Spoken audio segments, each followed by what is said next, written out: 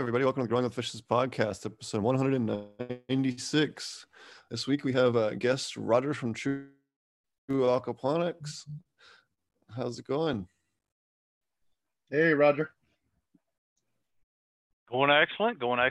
Hey, man, things are great. The growing world is just exploding. People are so interested in aquaponics for change. Not for change, but it's just huge how many people are trying to get into aquaponics at this moment. Awesome. And we have the other Roger. Yeah, the other Roger. Hi, I'm Roger from ilovegrowingmarijuana.com. Yeah, we're having a great time rebuilding our farm this year. So yeah, it's going to be a great year. And we got Marty. Hello, everybody. And myself, I'm Steve from Potaponics. And today we're going to talk about there's a lot of people interested in aquaponics. There's a lot of people that have a lot of different interesting questions, new questions. A lot of people that have had questions in the past maybe haven't gotten answered. So we figured we kind of maybe do a Q&A and maybe talk about some of the stuff that other people are running into commonly that we're running into lately. So Roger, why don't you start us off with from True Aquaponics? Well, how are you doing? And what's been going on with you lately? And then what are some of the common questions that you're seeing? Everything is going excellent. Of course, we're sequestered away. I've been in the house now for about 487 days. Can you believe that? 487 days. It's actually been since March 20th. Long enough. We're ready to get out, but gotta stay safe. So we're not venturing out too much yet. The biggest thing I've seen in the last month with aquaponics is new people coming in and people restarting their systems that thought at one time, hey, this isn't a big deal. I don't need this. I can go to the grocery store and get this. And they're realizing, hey, there may be food shortages, and there are some food shortages in some places. And so they're starting these systems back up or starting a new system. And the biggest question they got is, how do I get this done quickly? How do I get it done safely? And how do I do it without losing all my fish? We help them with that. We've got a product we call Fake Fish, which is actually just ammonia sulfate. It's a very pure form of ammonia, and it doesn't have any succulents in it or soap that the liquid ammonia that you're going to find on the shelf does. And it gets you going really quick and safely. You can monitor what's going on with your system and move forward. And when it becomes time, when your system gets cycled, you can add your fish. You don't lose fish that way. For the most part, you're still going to have some loss, and that's just due to stress of moving fish from one environment to another. But it gives you a lot of control. Awesome. What are some of the other questions you're seeing in your group and people calling you with issues? The biggest question we're seeing right now is obviously has to do with why are my plants looking the way they look with the yellowing, whether it be the top of the plant new growth or bottom of the plant old growth or somewhere in between. And most of those questions are answered with you either need iron or you need potassium or you need a combination of the two or a combination of those two and magnesium or a whole host of other minerals that you can't just go to Walmart and buy. And you go to Walmart and get an NPK that's artificially generated and put in a bag, and you can dump that in your system if you like and kill everything, or you can use stuff that's safe for aquaponics and everything else, whereas those NPK bags are not. I think the biggest question for us right now is why do my plants have aphids? There seems to be an outbreak of insects since everybody's staying inside right now. And the real reason for aphids is if you have sickly plants, nature's looking to get rid of those sickly plants. And the correct minerals and the correct dosages will help your plants be healthy. That way nature's not looking to get rid of them, if that makes sense. Oh yeah, healthy plants definitely have a much better chance against pests in general. So let's Yeah, they talk have about that. natural defense. Yeah. Let's talk about the different types of aphids. So there's your regular plant leaf aphids, and then there's also the root aphids, and you kind of fight them very differently. So let's talk about that. So let's start off with the root aphids, and then we'll go to the other ones. So for root aphids can actually be one of the trickiest things to fight in aquaponics. If you're doing media beds, in my opinion, obviously if you're doing media beds or dual root zones, the easiest way to do with them is to knock them back with a Bavaria Basania or Basania Bavaria. I always forget which order those are in. Maybe someone can correct me in chat. And then there's also another product, which I also like to use to knock them back. Give me 2 seconds here. I will get you the name of that. And with which are both fungals. So basically, they're a beneficial fungus that actually will go after these insects and attacks them via the respiratory system, and then suffocates them. So or suffocates them and then uses their corpses to grow its mushrooms so it can kill more, which is pretty freaking awesome. Here it is. This is the other species. So the other one is called Fumosaurosia apopka strain 97, and the product is PFR97. And then you can go with for that one, and then for the other one, Bavaria Basania, you can go with your Botanigard ES or Botanigard WP, or I believe there's another company out there that has there's Naturalis, there's Mycotrol O. There's Naturalis is in Europe. Mycotrol O would be for United States. They also comes in an organic certifiable one. If you're an organic certified farm, Mycotrol O is available in an Omri.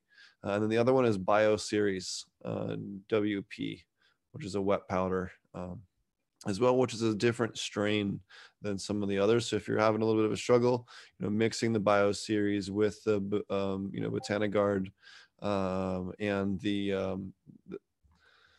PRF is a really good combo if you're fighting them. PFR, I'm sorry. I like Botanigard and nematodes. Yeah, and then also with the nematodes as well. The nematodes will help knock them back. And again, the nematodes won't solve them entirely, but they're going to kill a percentage of them. Same thing with the fungus. It's going to kill a percentage of them. And then once you're knocked back considerably, you can come in with Aphidillus ervi, which in studies seems to do significantly better with most of your cannabis aphids than the Aphidillus colmani. Not to say that the colmani don't help, but ervi seems to do a little bit better in general. And then you can also come in with your rove beetles as well to knock them back, and then lacewings. And again, because they can fly, you kind of need to hit them with the multifaceted things. So you want to knock them back with the fungi, and then release your nematodes, and then your predators to kind of finish them off. They can be very tricky, but you can eliminate them in aquaponics. We've had to deal with them in the showroom at the aquaponics source for a bit, and it took us a few tries to figure out something to finally knock them out. But thankfully, I haven't had to deal with them too often in cannabis grows. People seem to be a little bit more picky about what they bring into the grow. So, but I have seen them quite a bit in veggie grows. In fact, I saw one recently at a veggie grow I visited not too far from our own, and they had some pretty gnarly cilantro. So it was quite crazy. So definitely that's the best way to knock back your root aphids. And then let's talk about the top plant aphids. So a lot of people like to do ladybugs. Ladybugs actually aren't a really good option because ladybugs are not very ecologically responsibly collected. They kind of pull them off of plants with shop vacs in California. It's not very good. So you can, depending on what type you're going after, lacewings are really kind of the best bang for your buck. You can get the cards, the eggs, or the larva. All of them are pretty affordable in pretty large quantities. And then if you're fighting, if you're good, what's that?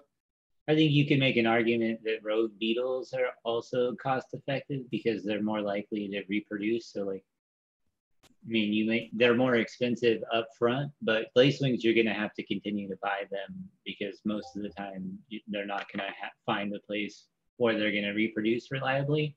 So there is I do think that, and specifically for root aphids, I think, and did when I had them release rogue beetles as well. And so I would recommend those and argue that they're also a pretty decent bang for your buck. Probably not as good as lacewing, especially up front. They're pretty cheap on the ladybug scale of cost wise.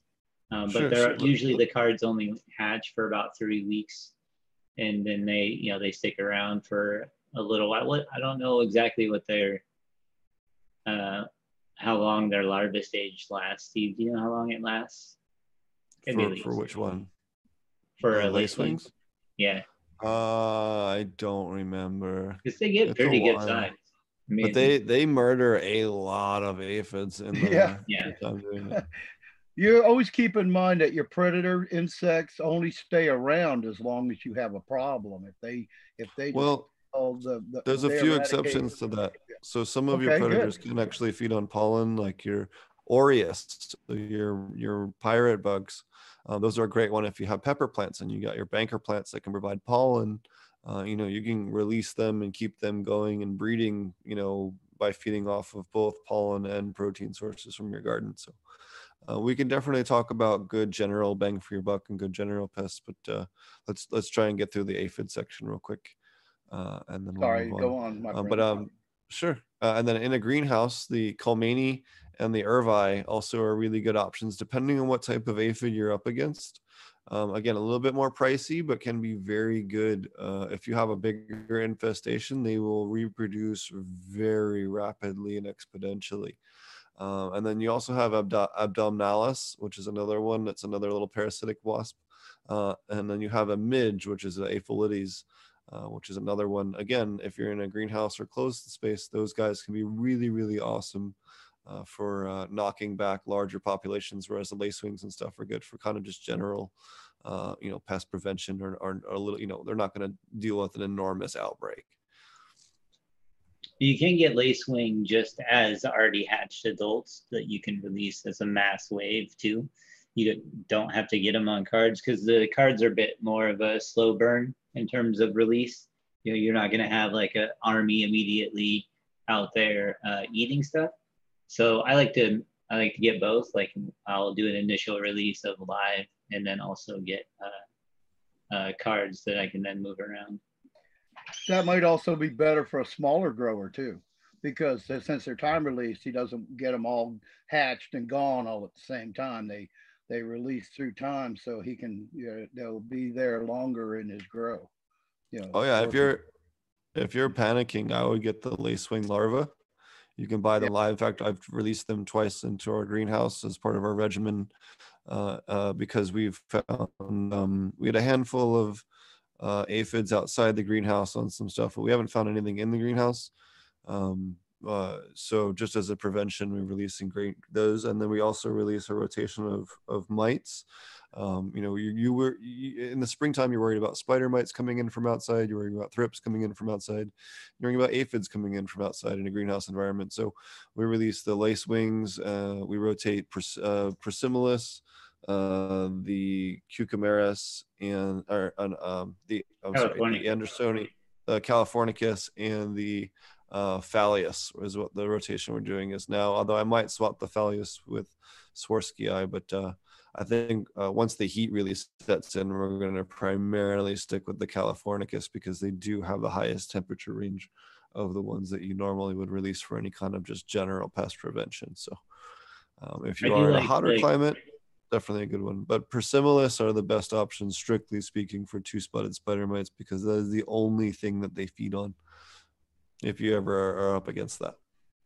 And as long as you keep your humidity up, they'll reproduce relatively well, as long as they still have food to eat. So pretty good for helping control infestations, like especially if you have a small infestation in flower, you don't want to spray anything or, treat really heavily. So, good defoliation and cut out all the damage and release a bunch of Prisimilis, and I find it to be really effective. Probably the most effective thing for treating anything in flower you want to try and save for sure. Oh yeah, and as far as other good general pest management, nematodes are one of the best that you can release in your garden. You know, when you're doing your soil mixes and you're doing your potting soil, just putting that in there right there in the beginning, making sure you have those on hand when you're mixing your soils, and then kind of forgetting about them as an active fungus gnat prevention and you know, prevention for a whole wide range of different things. And for thrift prevention and other things that will also lay eggs in the soil. They really kick butt at combining them with dilatids, you know, the rove beetles, remember nematodes generally, and as well as the Bavaria basonia and your other beneficial fungi that you might release to kill off other insects don't generally attack beetles. So ladybirds, rove beetles, and predatory mites generally are not affected by those. So you can use those in conjunction with both nematodes and those sprays without having to worry about them killing off your beneficials. And there are different That's great types info. of beneficial nematodes or different species that'll attack different insects. So sometimes just be aware, like especially like if you're just getting your beneficial nematodes at your local bug store or whatever, sometimes there's only one type of them and they're just like, here you go. And it and specifically if you're looking to treat root aphids, there's a more specific one that's going to be more effective. There's what, probably 4 different kinds, I think. I have to go look. For which one? Go ahead, Steve. For the nematodes? Yeah, for nematodes. Yeah, I think on the market currently there's 6 or 8 different species total that I'm aware of. Anyway, so just make sure, you know, for whatever in particular that you're fighting, or even just release more than one type, kind of like, you know, here the local bug store sells a triple threat predator mite package and a triple threat nematode package, so you can get, you know, 3 different kinds of each one without having to buy large amounts of each one. You just get a mixture.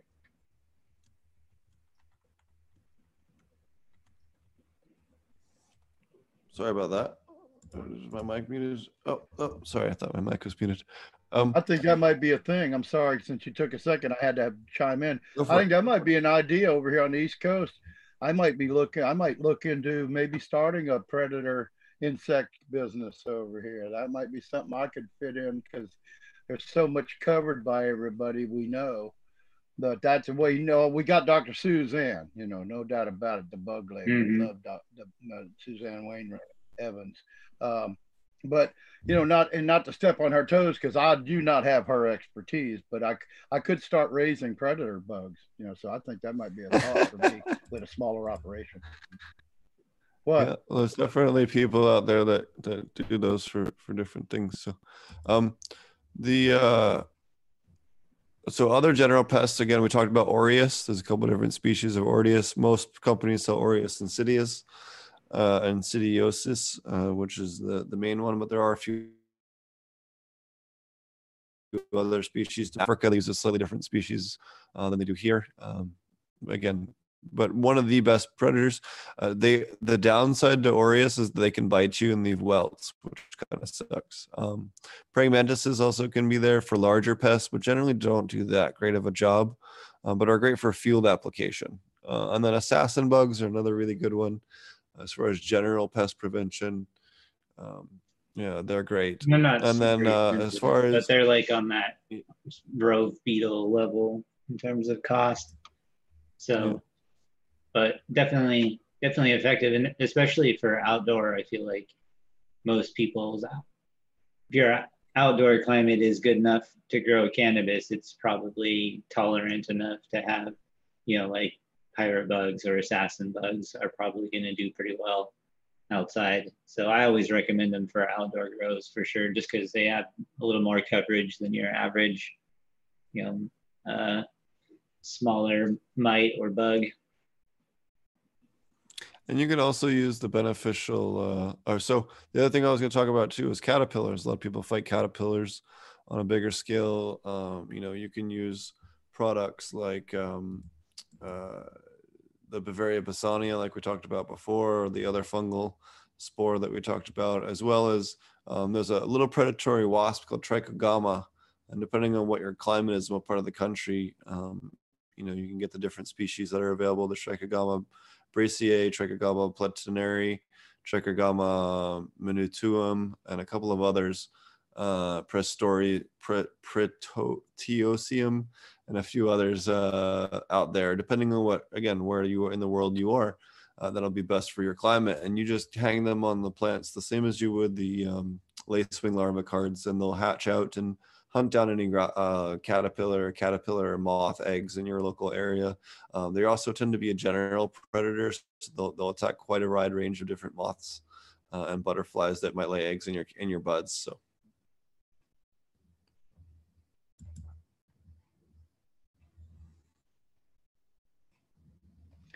Okay, so can I ask you a question? Sure. Why'd you laugh at me when I said I would think I was entertaining the idea of starting a Oh, program? no. I was laughing at the idea of competing with her by making bugs. Oh, well, I'm not trying to compete with her, but she can't supply everybody in the world, right? So Oh, no, she doesn't maybe I could supply even- anybody. She just gives advice she consults. okay. Yeah. I'm sorry. Okay. Well, actually, He laughed because all Rogers are funny. No, That's thank it. you. Yeah, we're hilarious. Funny looking. Well, when I was at Yes. the conference and sitting there with Suzanne, she was sitting there showing me her bugs that she had for sale. So I don't really know what you're saying. She doesn't. Oh, sell no, bugs. it was because Beneficial Insectary had donated a bunch of stuff. Oh, okay. Well, big shout out to worries. Suzanne Rainwhite Evans. She is the expert that we love so much when it comes to. She does evening courses now occasionally, or like jam sessions or something on Instagram or something. Very cool lady, Yep. extremely funny too, believe it or not. Oh yes, and if you ever she ever helps you, be sure you donate to her cat rescue, because she runs a cat rescue too. So if you ever Very good person. appreciate her knowledge, be sure you kick her some, help out her passion. So she makes the world better one cat at a time. Awesome. All right. So what other pests problems are you guys talking about? What's the best cover crops for Bennis? I'm assuming cannabis as far as cover crops. Cover crops, clover can have quite a wide range of stuff, but what's one that people don't talk about quite a bit that actually has a ludicrously large range of mycorrhizal fungi is purslane. Purslane will grow in damn near any kind of soil conditions you throw at it, and it has extremely deep roots, sometimes over 20 feet deep, and can pull minerals from very deep underground.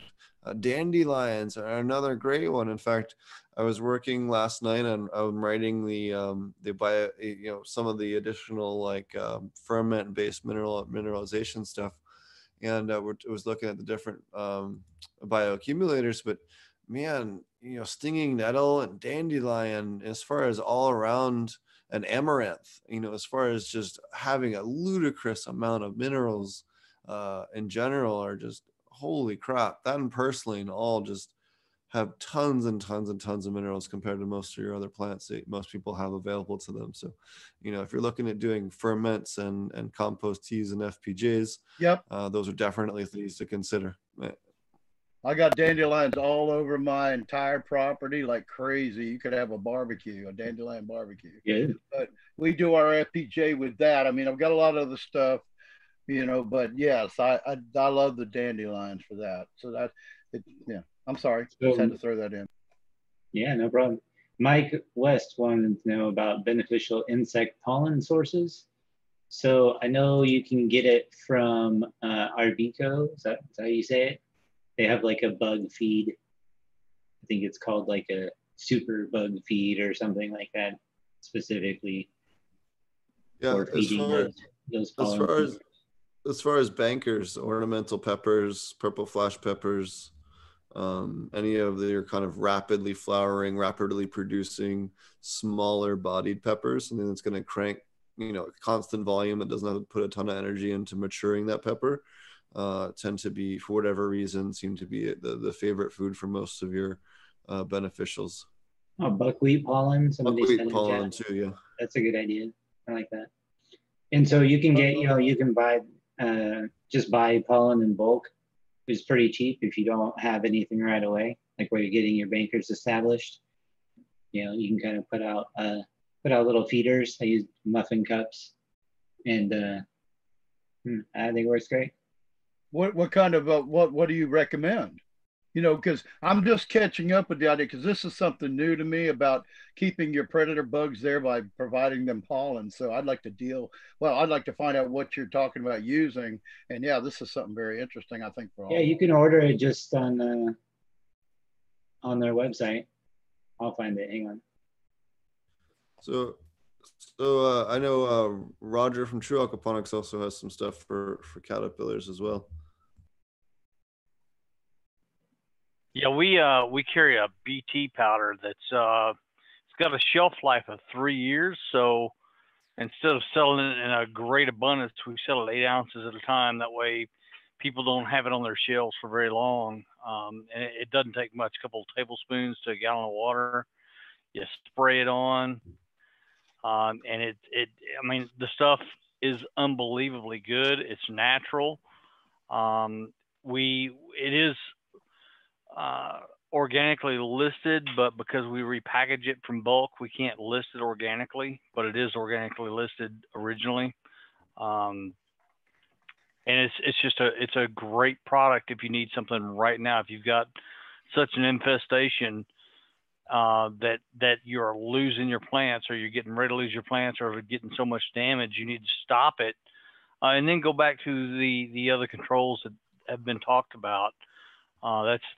To me, that's the best way to go. Take care of your primary problem up front, and then move into the insect control, which is even more natural and better for the plants.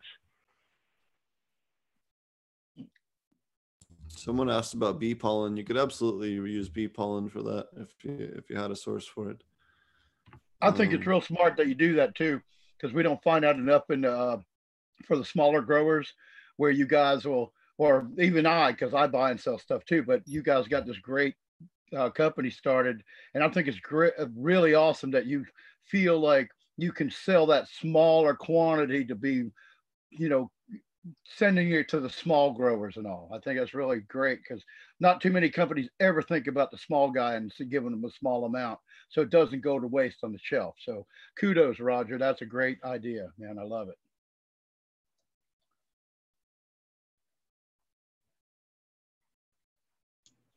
So Roger, I posted that link in the chat. Thank you, brother. Oh, no problem. It's called Good Bug Power Meal. This is actually a picture that was posted in American Aquaponics today. Gentleman asking, what do I do about this? Those are cabbage worms that are just eating his brassicas plants to death. So I think that's probably, my guess would be, what's left over of what's left over of some, I don't know, cauliflower or broccoli. The worms are just going nuts. And if you had our product, the BT product, it would just be a matter of 16, 18 hours, and they would all be dead, because they would eat the product. They would eat the bacteria that's in the product, and it would kill them within 24 hours. So you would remove the threat, and then come in with your other insects that would take care of the incoming threat, to make it as good of a grow as possible. And that's I wanted to share that, because this is what a lot of people see, and they don't know what to do about it.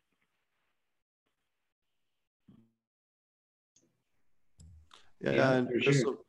Caterpillars can definitely be tricky on brassicas, as well as the brassica aphids. Those guys can be quite tricky to deal with occasionally as well. I know other people also will spray lactose, either concentrated lactose or whole milk, and onto their brassicas as well, in order to deter moths. Oh, that'd be cool. Something to deter moths. Yeah, that's another one. People don't even think about moths usually. But so when you say caterpillar worms, you talking about loopers, Roger? Pretty much any caterpillar you can think of. Yeah, okay. The BT will take care of. Yeah. Okay. Because we see a lot of that down here. Are you saying loopers because my last name's Loper? Is that it? You picking No, on I'm me? saying that the cabbage, like when you look it up, it's when I was researching the big giant green worms that were climbing up my tomatoes and pepper stalks, more tomatoes and cucumbers. They would eat the hell out of all the leaves on the top. And I remember that picture you put up reminded me of that, But see, back in the day, you can also treat that with some insecticidal soap or just a mixture of soap if you're in the ground and kind of spread it around your root base, not flood it or but put it around the cat. They don't like climbing over soap. They don't like soap. That's what they did in the old days in the tobacco farms. In the old days in the South, they would treat the loopers. They'd go and hand pick every one of them off. Those big green hornworms or whatever you can find a bunch of different names, different colors, but they all kind of look the same, and they will eat the hell out of the foliage off the top of the plant. And yeah, it can be, you can find, and the thing is they don't always necessarily kill the plants, but yeah, to me, it's a plant's not healthy if something ate the top of it. Oh, that's a crab, but it's not a blue crab. So. We had another question from Chad. So I'd like to learn how to make labs. Also, perhaps an overview of the benefits. So, watch Chris Trump's video on YouTube. Or you can watch I have some good videos. I prefer to do it with kefir. So we use kefir instead of the traditional rice water collection. Rice water collection is okay. There's nothing wrong with doing it that way, but we found that using kefir, depending on what your culture is used to calling it, provides significantly more vitamin B and also seems to work a little more rapidly, 1 to 3 days faster, especially when large batches. And at a commercial scale, I don't have time. So I need it to work faster. And by having that increase in vitamin. Hello, doggy. Sorry about that. So the working on, 1 second. Hey, Steve, this is fun. We always did this to have fun, and that's fun. Yeah, it's all good. When the dog runs through, and Yeah. Hey, at least my little dog's quiet and cute. At least right now he is. Anyway, I lost my train of thought. Oh, labs. So you take. So I would do is order some kefir off of labs, 5 or 6 different sources of labs online. Or kefir, I'm sorry, and then put them. I like to do kefir in 4 gallons of milk in a 5-gallon bucket with the lid. Works really well. And as far as lactobacillus production, you can add sugar, brown sugar, if you want to speed it up, and then you can add whatever else you want to that. But you can make huge volumes of labs very quickly that way, and then you can take the tops of the labs, press it, and make cheese out of it. So you can do all kinds of cool stuff. You said to actually just use straight milk. Is that you went through kind of fast? So you take the I'll use kefir, kefir. of doing I just use kefir and milk, and then whatever. So you don't break the milk down to 1 to 10 with water or anything like that. Nope. Okay. Nope, just straight milk. All right, gotcha. I just wanted to clarify that real quick. You absolutely could dilute it. If you dilute it, you'll get a little less cheese. You will get a little more cheese than you're used to by using my method, but it's perfectly fine. Just press the rest of the labs out of that cheese, and then get some cheesecloth or paint strainers and get yourself some cheese. It's fresh. All you gotta do is salt it and heat it up, and you're good to go. So yeah, Chris Trump also has a class on how to convert your labs to that.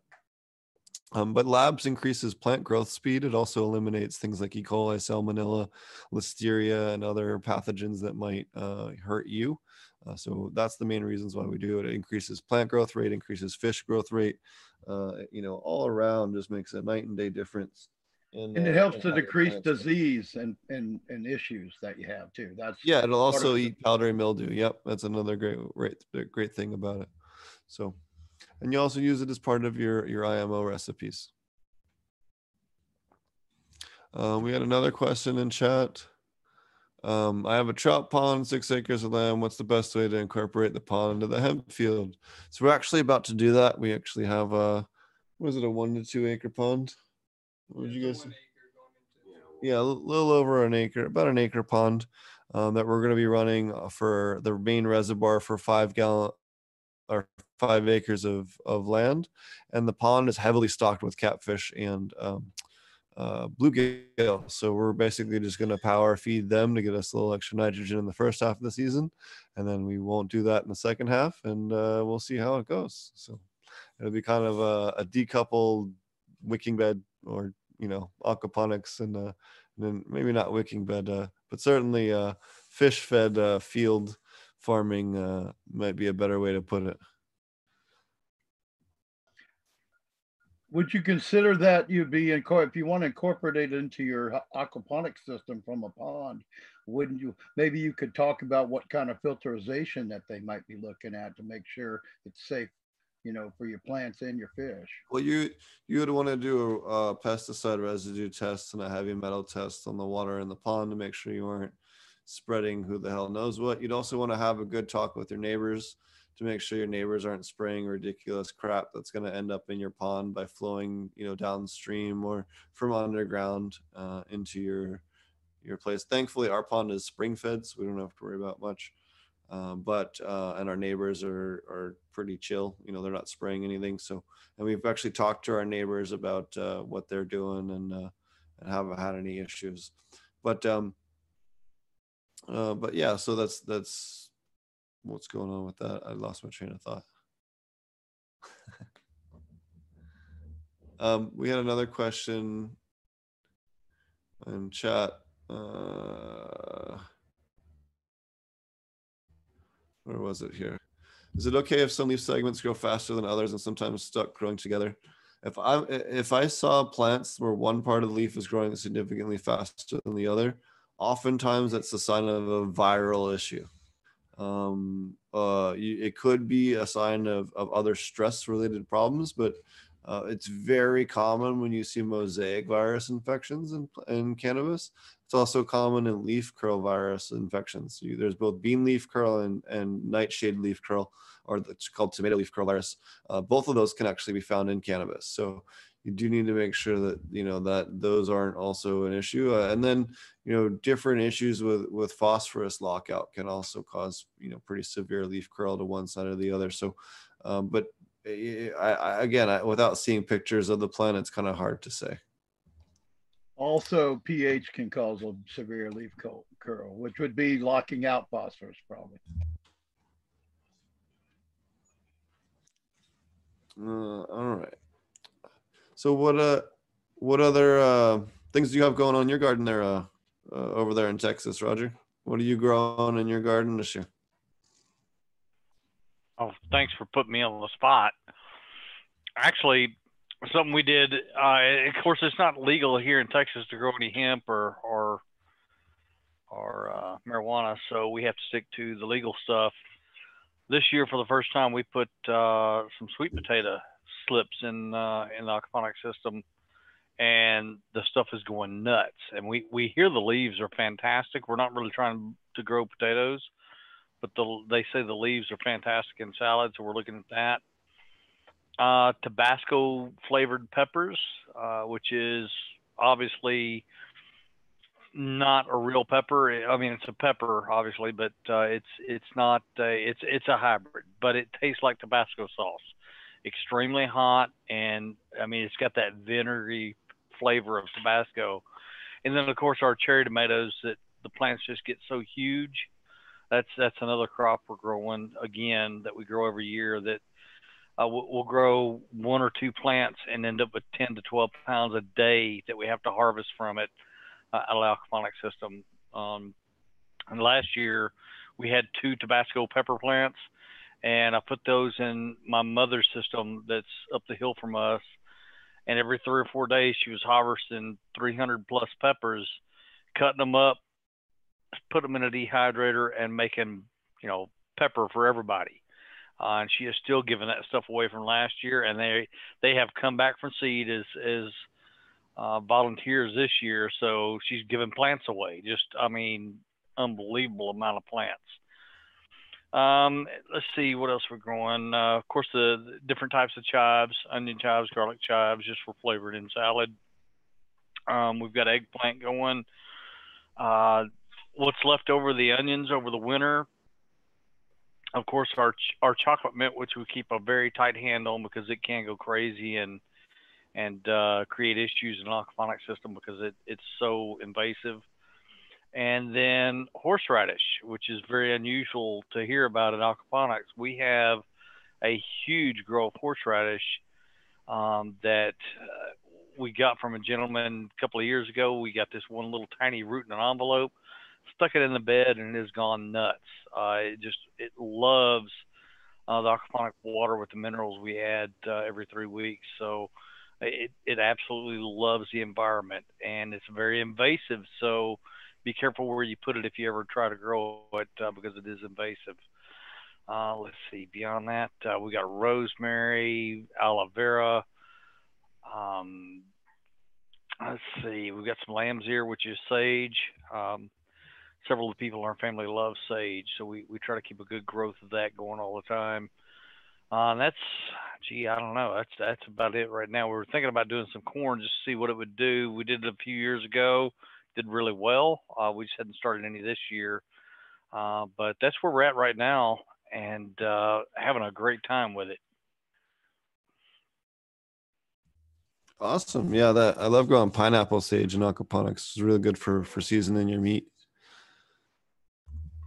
I like the diversity that you got there. That's some very interesting things. It's not your typical, everything, that you would normally find in a garden. Now what I was curious, Roger, is this, do you do commercial sales or is this for your family? This is just for family, and we Okay. also give produce away. We don't do commercial sales of plants at all. We do work with a lot of people that do commercial sales, some with some really, really, really large systems, and they do very well. But yeah, we don't do any commercial sales of plants. I was just curious because it sounded like something like I would do for like all my peppers. I got 24 to 28 cultivars now of different peppers, and I share them with people. And I don't have a big enough area or anything to really make a lot of money selling peppers. I can kind of break even, but I just tend to do it for food and to make powders like your mom, dehydrate and then do that, pepper mashes and chilies and stuff like that. It's more fun to cook with them than it is to, so I was just curious, my friend, because that sounded like somebody growing stuff for their kitchen. Absolutely, and that's exactly what we're doing, not just for our kitchen, but our daughter lives down the hill from us. My in-laws live up the hill, and then a little farther over, my mother lives. So everything we grow from here up to the top of the hill is for the family to eat and to spice their food with. And we make a lot of different flavored salts also. So with the rosemary and other herbs that we grow, we dry that stuff, mix it with salt, and make a flavored salt, which is not just a lot of fun to do, but it's a lot of fun to cook with. Yeah, awesome. Hey, I gotta get, I'm gonna actually start some of those things you got, like the chives and something else. And have you ever thought about doing any? Do you think you could do sesame? I don't know. Does Roger say open sesame? Sometimes. Grow it? I don't know. never even thought about growing sesame. We'll talk about that later. I just wondered. Okay. So we had a couple of other questions in chat. Any gopher preventatives, IPM? Well, in aquaponics, we don't really have gopher issues too much. They drown pretty quickly. But if you're talking about in soil, your best bet for soil is to plant stuff that is toxic to them that you can grow with your cannabis. Well, what has toxic roots? Anything in the nightshade family.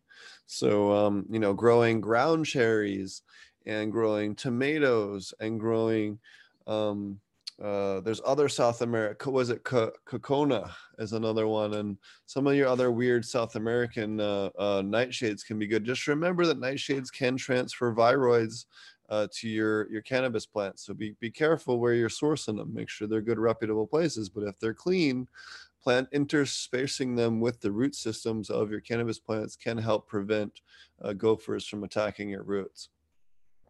There's other plants as well out there. Yucca is another one that you can plant that also they just cannot handle eating the roots of. So you know, look at other plants that you know, maybe have root systems that are really gnarly that they can't deal with. If you're looking for a source for that you want to do naturally. And then, is essential oils not effective pest control when you have fish? Well, it depends on the essential oil. So Roger and I both are big fans of a product called Kapow, which is a lemongrass oil and castor oil, which if you spray too much of it in the water, it will kill your fish, but you can be pretty liberal. I mean, you can spray quite a bit in the water before it's really a problem. You have to pour quite a bit in.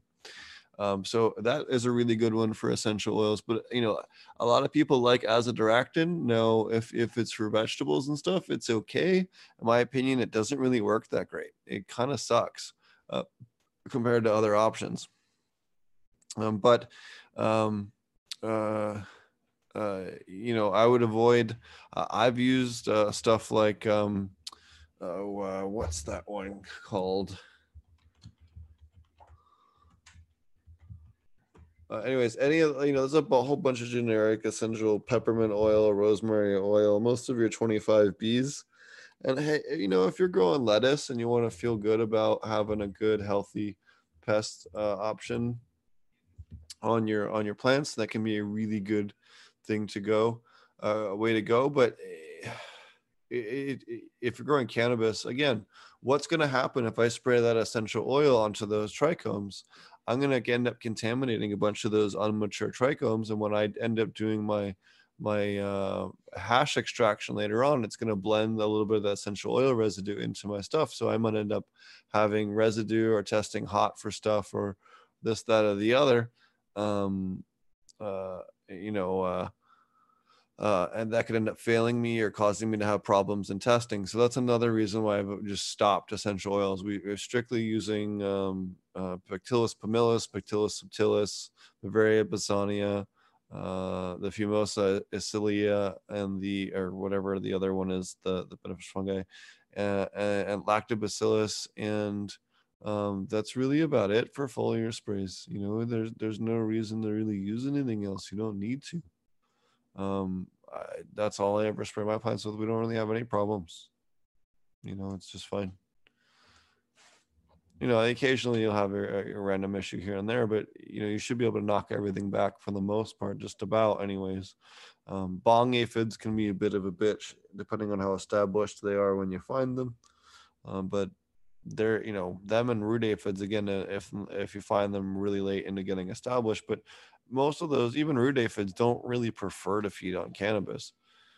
So, you know, they'd rather feed on something else. They will feed on it if they have no other option.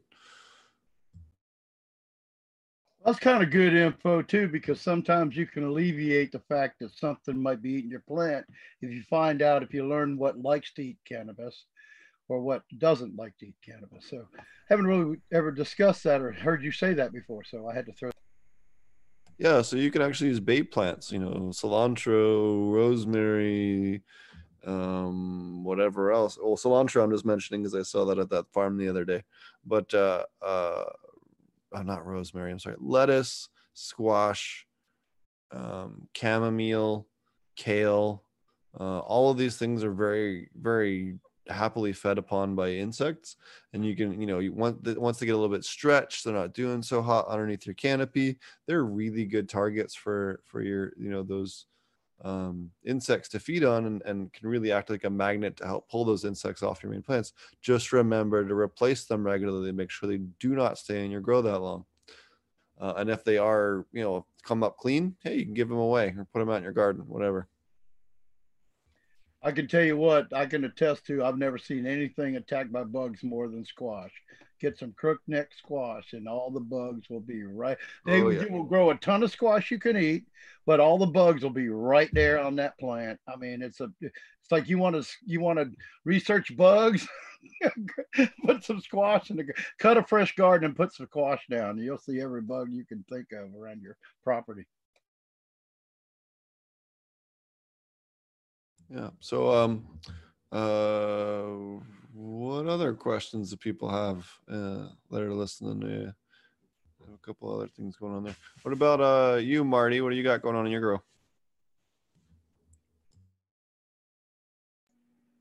let's see. So today we're starting, what, week 6?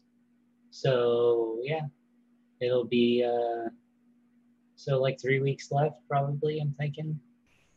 Seems like about where we're at. So lights aren't quite on yet, but yeah, got my experiment bed is starting to show. So I did one that was just castings and no amendments. So it's basically just recycled soil and worm castings from my worm bin.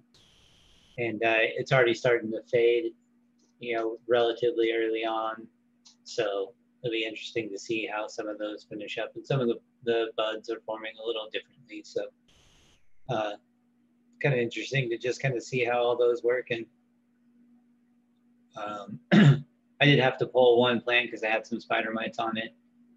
And then also on my normal regiment, release rogue beetles and lacewing and the triple threat predators.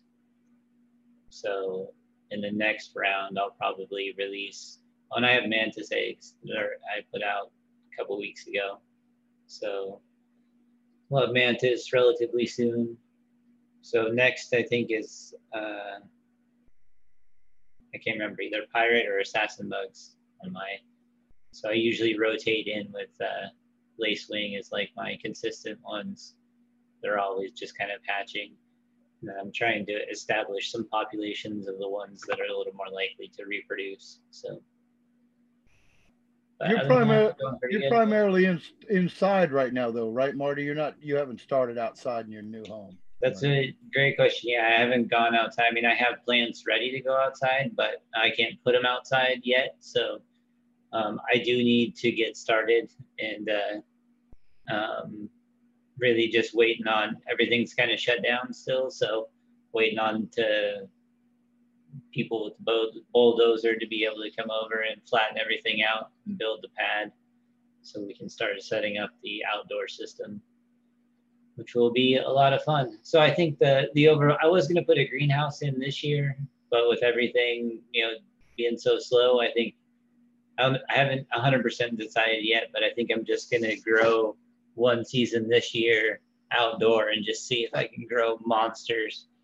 And then I'll build the greenhouse over the top of it and do a light depth out of the same system. So I'll just, after the full season, because even if I got a greenhouse built, I'll basically just be on the same schedule as outdoor. So I might as well have giant plants, right?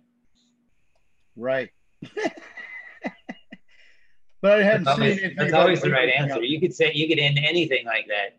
We might as well have giant plants, right? Yeah, we just want giant plants. Yeah. Actually, I've gotten to the point where I would love to. You see, I've never got the opportunity to grow giant plants in my backyard like you guys, But I tell you what, it'd be nice. But honestly, I've gotten to the point where because of the control you can have and my ability to build I got all the components to build hoop houses from 12 to 16 to 20 feet wide at 10-foot increments, along with the commercial greenhouse and all. So I'm actually, for the first time, because I've always been a natural grower, I'm going to get into what everybody else is doing, where they're topping and making a canopy and stuff. I'm going to start working because I've done it a little bit, but I've always been more of a natural. I always wanted to let my plant be natural. I think we've all talked about that and we love that, but there are ways, because of your situation or your grow room or whatever you have, that it's a lot like, especially a tent. And I didn't mean to get into this, but it just comes to my mind as I'm talking about it, where canopy control height is really big. And I'm getting to the point where it's not about how much I don't need pounds and pounds. I want super high quality. And I don't think you lose quality. Just for everybody out there, you don't lose quality by topping. You just make your plant produce buds in a different way. And then you can get your quality one way or the other. You're going to end up with the same good quality. It's not a matter, and even the same yield. I don't think that you get more yield out of topping and having a canopy than you do out of a full-grown untopped plant. No, you get way more yield. Well, okay, all right. So, but Yeah. all right. So, and So yeah. one second, Roger from True Aquaponics has got to take off. Oh, well, okay. Thank you, We can say Roger. goodbye. Thanks, Roger. Why don't you tell everybody how to find you and your community and your what you do and the website and everything? All right, so What you yeah, got going on. I just shared the screen, and that's our website. We're not real flashy. We just never have been flashy. You get what you get with us. The best possible minerals and nutrients that you can get for your aquaponic system and other things. We do have some stuff listed that we don't carry, but we try to give you the best links to those through other companies. That way you can hopefully get the best prices and the best service from them. For our community, if you want to join us, True Aquaponics on Facebook, just look for this part of the link right here, or just search True Aquaponics on Facebook. Join us. We'd love to have you. And that's about it. Sorry I'm having to check out, guys, but I get up at 5 o'clock in the morning. And that's not too long from now. So What, you work for a living? yes, I work. Why would you I do work that? multiple jobs. I do the aquaponics story, and I work for an actual company. So Oh yeah, my God. This Yeah, is why can you you. believe This is it? why you need to start Yeah, growing once weed. you start a Be farm, like the you rest of never have a us. day off, you know? they for I do some that. I reason still have another job. for some reason the company doesn't want me growing weed. I don't know what it is. Maybe it's a Texas thing. Maybe it's because it's illegal in Texas still, you know? That's what I said. But believe it or not, the company I work for is spread all over the United States. So they're in states where it is legal, but they still they would frown upon it. So I make good money with them. I don't want to lose my job. So Oh, you're just saying they won't send you around on a traveling tour growing weed in other states, you know? So, you know. okay. I'm just messing with you, Roger. All right. I know. So I really do have to sign out. I gotta go finish eating. My wife made some beautiful crabs, which I ate 2 of, and she's like, "Hey, come get the rest of your crabs. I'm not bringing them to you." Whoa. So By all means, I've got to. That's actually why I'm going, is because of food.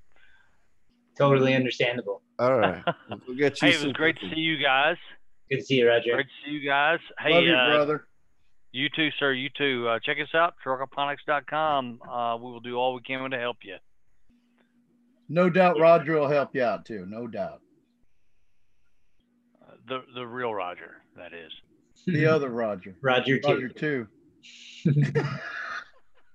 I Hey, I got want you, to go Roger. back to being Roger Latewood, you know, like, because that's my name everybody knows me by. So we're gonna have to get through this. I'm gonna talk with Steve after the show, Roger. So we're not Roger from True Aquaponics or Roger what the fuck, you know. Mr. anymore. Latewood.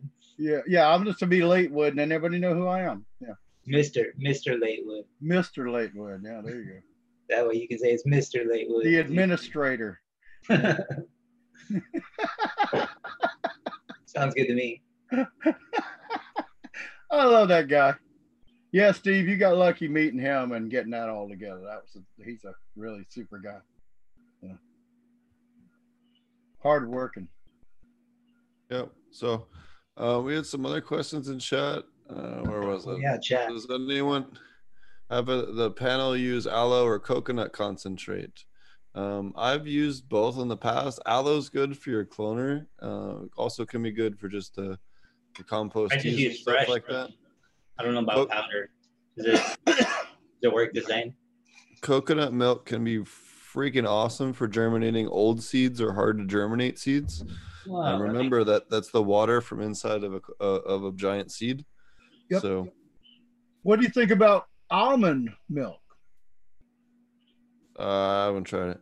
Okay, because they're both were recommended me recently. I've been thinking about it for a while and actually tried the almond milk, and I was going to get the coconut, but the problem was that they didn't have any little bottles, and I had to get real milk in case I didn't like the almond or coconut milk, and I didn't want to buy 3.5 gallons of milk for myself. So, but I'll be trying that out. But I like that. You like, well, see, there's so much. Well, there you go.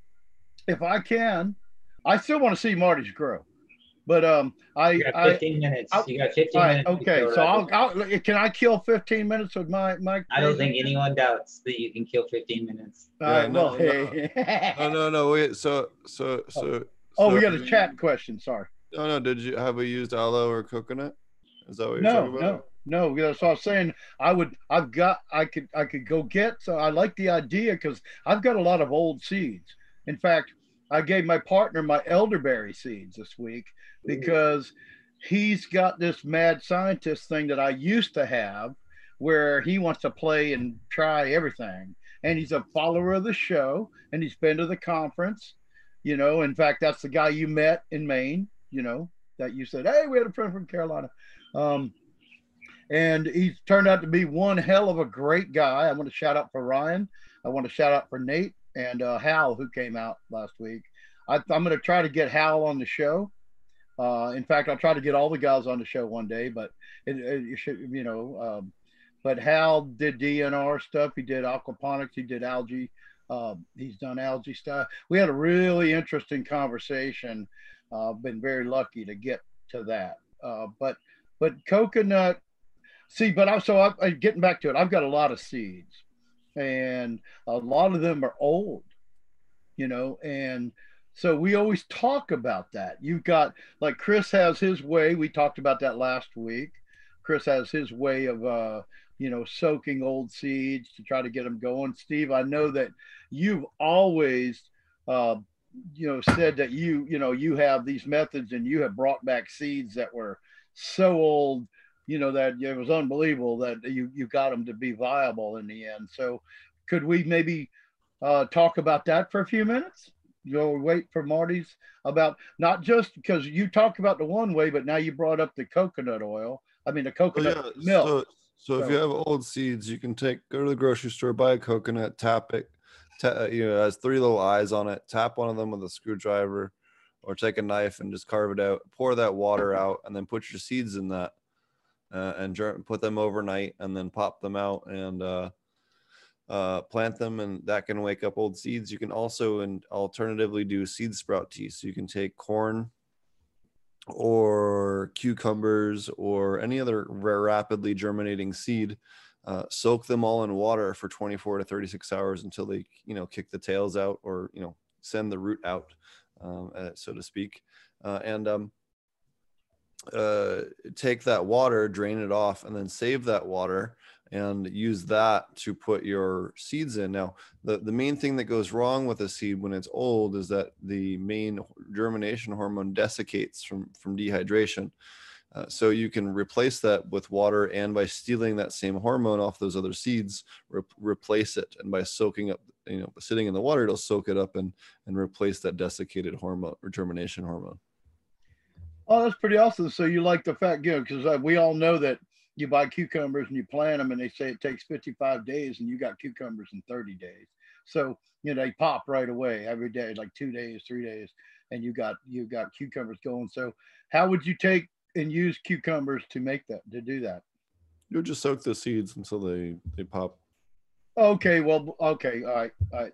Oh, so you actually take cucumber seeds, not cucumbers or anything from the cucumber. Yeah, cucumber seeds. Okay, that's why I asked the simple questions, so we can clarify things and make it so everybody knows exactly what we're going for and talk about. We had another question in chat. Well, where is it here? Does anyone try JMS in their garden? I don't mess with any of the Jadams. Is anyone else here? Marty, maybe? No, I've considered it, but I haven't ran anything. Yeah, I just did. There's some issues I have with Jadam that we can go over later. Someone says, I have a question. Is labs detrimental late in flowering of cannabis? When should I stop it? Thanks. I've heard quite a few different things, but I've heard that, using it late into flower can be detrimental. So, I stop it at week 3 of flower. I just don't see, short of having some other major reason to put it through the lines, I don't really see any reason to dose it. If I'm doing an aquaponic system, I'll keep dosing the aquaponic system with it normally as a maintenance dose, but I won't top feed it anymore. Yeah, it's not recommended in the Probiotic Farmers Alliance in their Grow Kashi buckets. What were they called? I forget. The Probiotic Wellness Gardens. They were the ones that we're talking about originally when I saw labs or in their case was Grow Kashi, which is, just a Bokashi brand that they were inoculating with, and they found it to be detrimental. So it was taking plants longer to finish. They weren't pumping out the amber trichomes as fast, so they weren't finishing up. And it was multiple people across multiple strains, and they felt like it was worth reporting. So Alan, who we've had on the show before, I felt like did exactly what you should do in that situation, especially as a tester group. And they said, here's what everybody's feedback is. You should probably change what you're doing. And as far as I know, everybody had much better luck after taking their recommendations and not feeding it late in flower.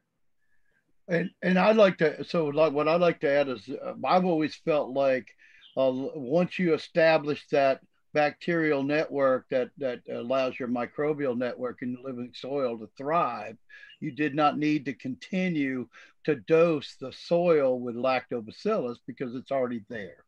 I mean, that's, I might be off base, but I kind of think that's what Marty said, kind of, sort of, or what Steve said, that it doesn't need, you almost don't have to do a lot to anything once you're in the second or third week of flower, in my opinion, whether it be. Yeah, I think that's, I stopped feeding most things for sure. And I think that, and especially in the dual root zone, I think I agree with Steve in that I still continue to dose labs in my aquaponics system in the tanks, just not in the dual root zone soil layer. Well, I don't think you're ever going to be successful at decreasing the microbial count in aquaponics too much. So okay, I don't see much of a point in trying in stopping adding it to the beds when you get such a quality or I guess so many benefits from adding it to your main system. I still continue to do it. So even though I'm not top dressing it into the soil layer of my dual root zone pots, I still feed it to my fish like once a week. Now, I thought that Steve just said he didn't do that, or was it you talking about soil, Steve? Because you don't usually talk about just soil. I explicitly said I continue to dose the aquaponic system. So okay, I'm sorry. I'm sorry. My apologies, my friends. My apologies. Water, no, it's all good. Yeah, the water we always dose as part of the because you want to keep the fish. All right. Yeah. But as far as a soil or any kind of deal where you're using a microbial network in the subsoil, you would stop like anything else. Like you don't. I know you can use lactobacillus as a foliar, but you never foliar spray anything late in flower. Maybe 2 to 3 weeks at most, and never ever spray anything on them unless it's I say never, because if you get a pest control issue in week 6, you've lost your crop or whatever. It's not about, if you spray shit on it, it's not going to help. You're just going to make everything taste like shit.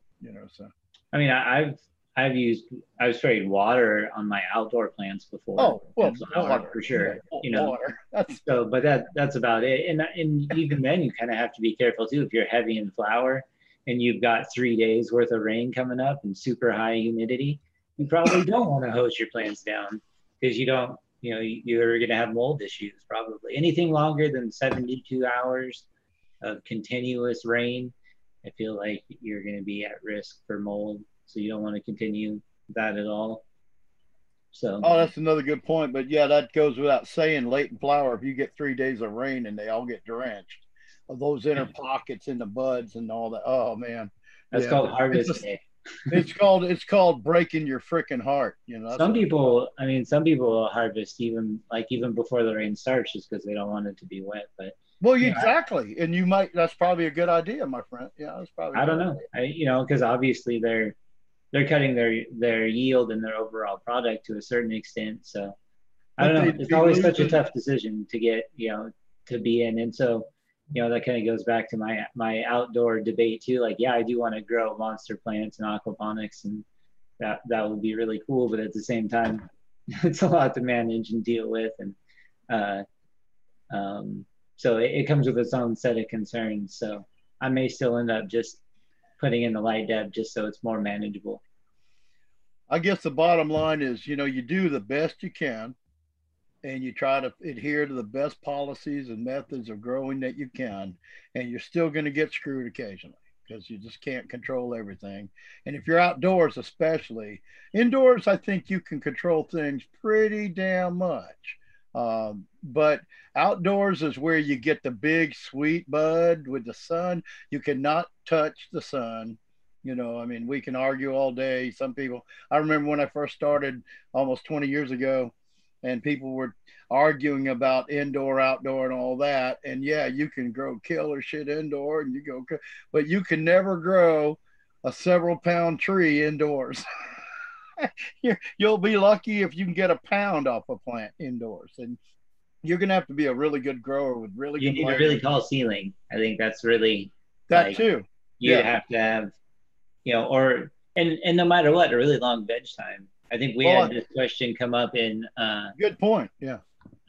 we had this question come up in, maybe it was in this group, or I can't remember, either the aquaponic growers group or the PFA, which is a newer grower that was asking, you know, kind of like how big he should grow his plants in the space that he has, you know. And so we were talking about how, you know, the stretch that happens once you switch to flower, you know, so you want them about, you know, especially if you've never grown it before, you want to grow them to about this, you know, about half as tall as you want them to be overall. So if you've got 5 feet of grow space, when they get to 2.5 feet tall, you want to flip them into flower, unless you're training them or doing something different to a net, you know, in that kind of situation. I'm a big So- fan of breaking the top. When the sativa gets too tall, I just go break and then No matter whether you're growing that plant out vertically or horizontally, right. it doesn't really matter. You're still going to have a much longer veg time. So especially for new growers, I recommend that you grow twice as many plants, half as long. So you have much shorter plants in the same area that you turn over in a much faster time and a much shorter veg, and it's easier to be able to manage. And then, so that's the same here. So for me, it's just you know, the personal challenge of you know, I knew I grew some pretty good size outdoor plants, and I knew I could grow a lot bigger ones. And so, you know, like there's definitely part of me that wants to do that. So we'll see who wins, I guess. We're still dabbing it out. And see, when Marty talks about the like the veg time, all right, so the old school way of growing, you veg for, once you had your seedling, we got your sprouts and your seedlings, and they were ready to be transplanted into the veg room, you veg for 2 months. And you can definitely grow a pound on a plant inside with the right methods and the right plant too. Because if you're growing an indica, you're liable not to get a pound. But if you're going to some massive sativa and you're willing to train it or super crop it or whatever, you can. And yeah, see, yeah, I did. Yeah, now I lost my train of thought, but where I was going. But the whole point was that we were talking indoor, outdoor. I'm sorry, I've lost it. That's all right. I think we were talking about veg times. And so Yeah, even veg if time you was wanted 2 to months. grow, So that's exactly what I want to talk about. So I know that even my own company, they well, all right, it's not my own company. I work for my own company. All right. They show a growth schedule where, and this is typical of today, like this is what Marty's talking about. They tell you, like, you start your seeds and then you veg them for, or like you do a starting solution or whatever for a couple weeks, then you veg them for 2 weeks. So a month from seed, you're flowering them, you know, where most of your more experienced growers are now vegging. They're getting their sprouts and their seedlings, and then they're transplanting their seedlings to veg, and they're vegging for a month because they're indoors. And so indoor growing, people have gone to where they're vegging for a month, and then they're flowering for, you know, well, I harvest by trichomes. A lot of people, I still know a lot of people that say, okay, my 8 weeks is up. I'm harvesting Tuesday. And I go, okay, you know, and they all, but see, they're all happy. And you know what? All I care about is everybody has good, healthy plants. They get their harvest, and if they're happy, they're happy. Yeah, I mean, They you can don't never want to control know. when a grower's going to harvest. I mean, they're going to, you know, they're going to cut when they're going to cut, you know. So Right. But we all know we harvest by trichomes, by what I do. medicine I mean, or I think taste. we're growing resin, right? Like, or you know, Well, however you I'm want not. to, we're I'm not. growing trichomes. Yeah. Ultimately, that's what we're doing, not plant material. You Or a know, resin so, factory. And Yeah, but Yeah. I'm still, glad you bring that trichomes point up, because determine where I've the had to plant's bring at. that. It's funny bringing that up, you know, when you're trying to explain to people what's going on. You know, the bottom of the line at the end of the day, if you're a commercial operation, even if you're a home operation, you're a resin factory. You know, that's what you're after. You don't care about anything else about that plant. Yeah, you know, like especially if you're like going to do any type of extraction process, even you know, I feel like But I even guess that can the change. meter has moved, and it's not necessarily about your total plant matter yield anymore. Right. If you're Yeah. a lot of that might just end up getting composted after it gets squished or extracted or washed or whatever else. You know, like it in the end, it can just be plant material and not have a ton of resin on it, a ton of trichomes in it, a ton of cannabinoids in it, the stuff that the terpenes, the things that you want to smoke that make you feel different, that medicate you, that make you feel better, that treat your cancer, that whatever it is, like all of those different things are all in the trichomes. Like that's just the end all be all of it. So I think that just the plant material itself, eventually we're hopefully moving away from, or at least understanding that it's not necessarily all about that, and you don't just have to grow giant buds that you can trim up and sell in bags. Like,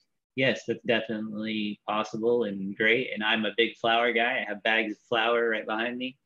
I don't have any issue with it. But what makes all of those different types of flower distinct are all those things that I just talked about. Their levels of terpenes and cannabinoids.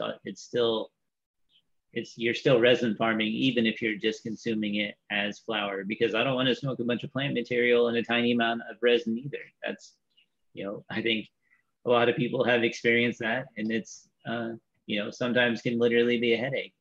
So I'd like to stress something you resin. said, if I can, is that, and with that said, well, I was hoping to get back a couple minutes ago, but you were talking about the trichomes, and here's the thing. So when you're doing resin, it also is your resin is, I mean, your trichomes are important to monitor and know what they're at, because if you're doing for medicine, even if it's for, all right, well, all right, now Steve and Marty may argue about it because I'm not a resin guy at this point. So, but I know about it. I've got all my friends do it. I've got a clue. But what I'm saying is that if you're looking at medicine versus getting high, or maybe, and this is later on, I want you to address this as far as the production of the resin, you guys. But all right, so if you want more of a medical CBD type thing, you would harvest with, you know, very little color, but some cloudiness in your, or even no cloudiness, the presence of trichomes for your CBD higher levels, because CBD levels deteriorate as the THC levels grow stronger, you know, accumulate more, and then eventually deteriorate, which turns into amber trichomes. So you've got your different 3 stages of where your medicine could be. So that's what I wanted to inject in what you were saying was, yes, you might be going for resin, and again, now you can address what you like your trichomes to be for everybody. But what I was saying is that knowing that we have, you know, we all know that you can take a THC plant, and if you're willing to ingest some THC, you can get stronger CBD by harvesting it earlier.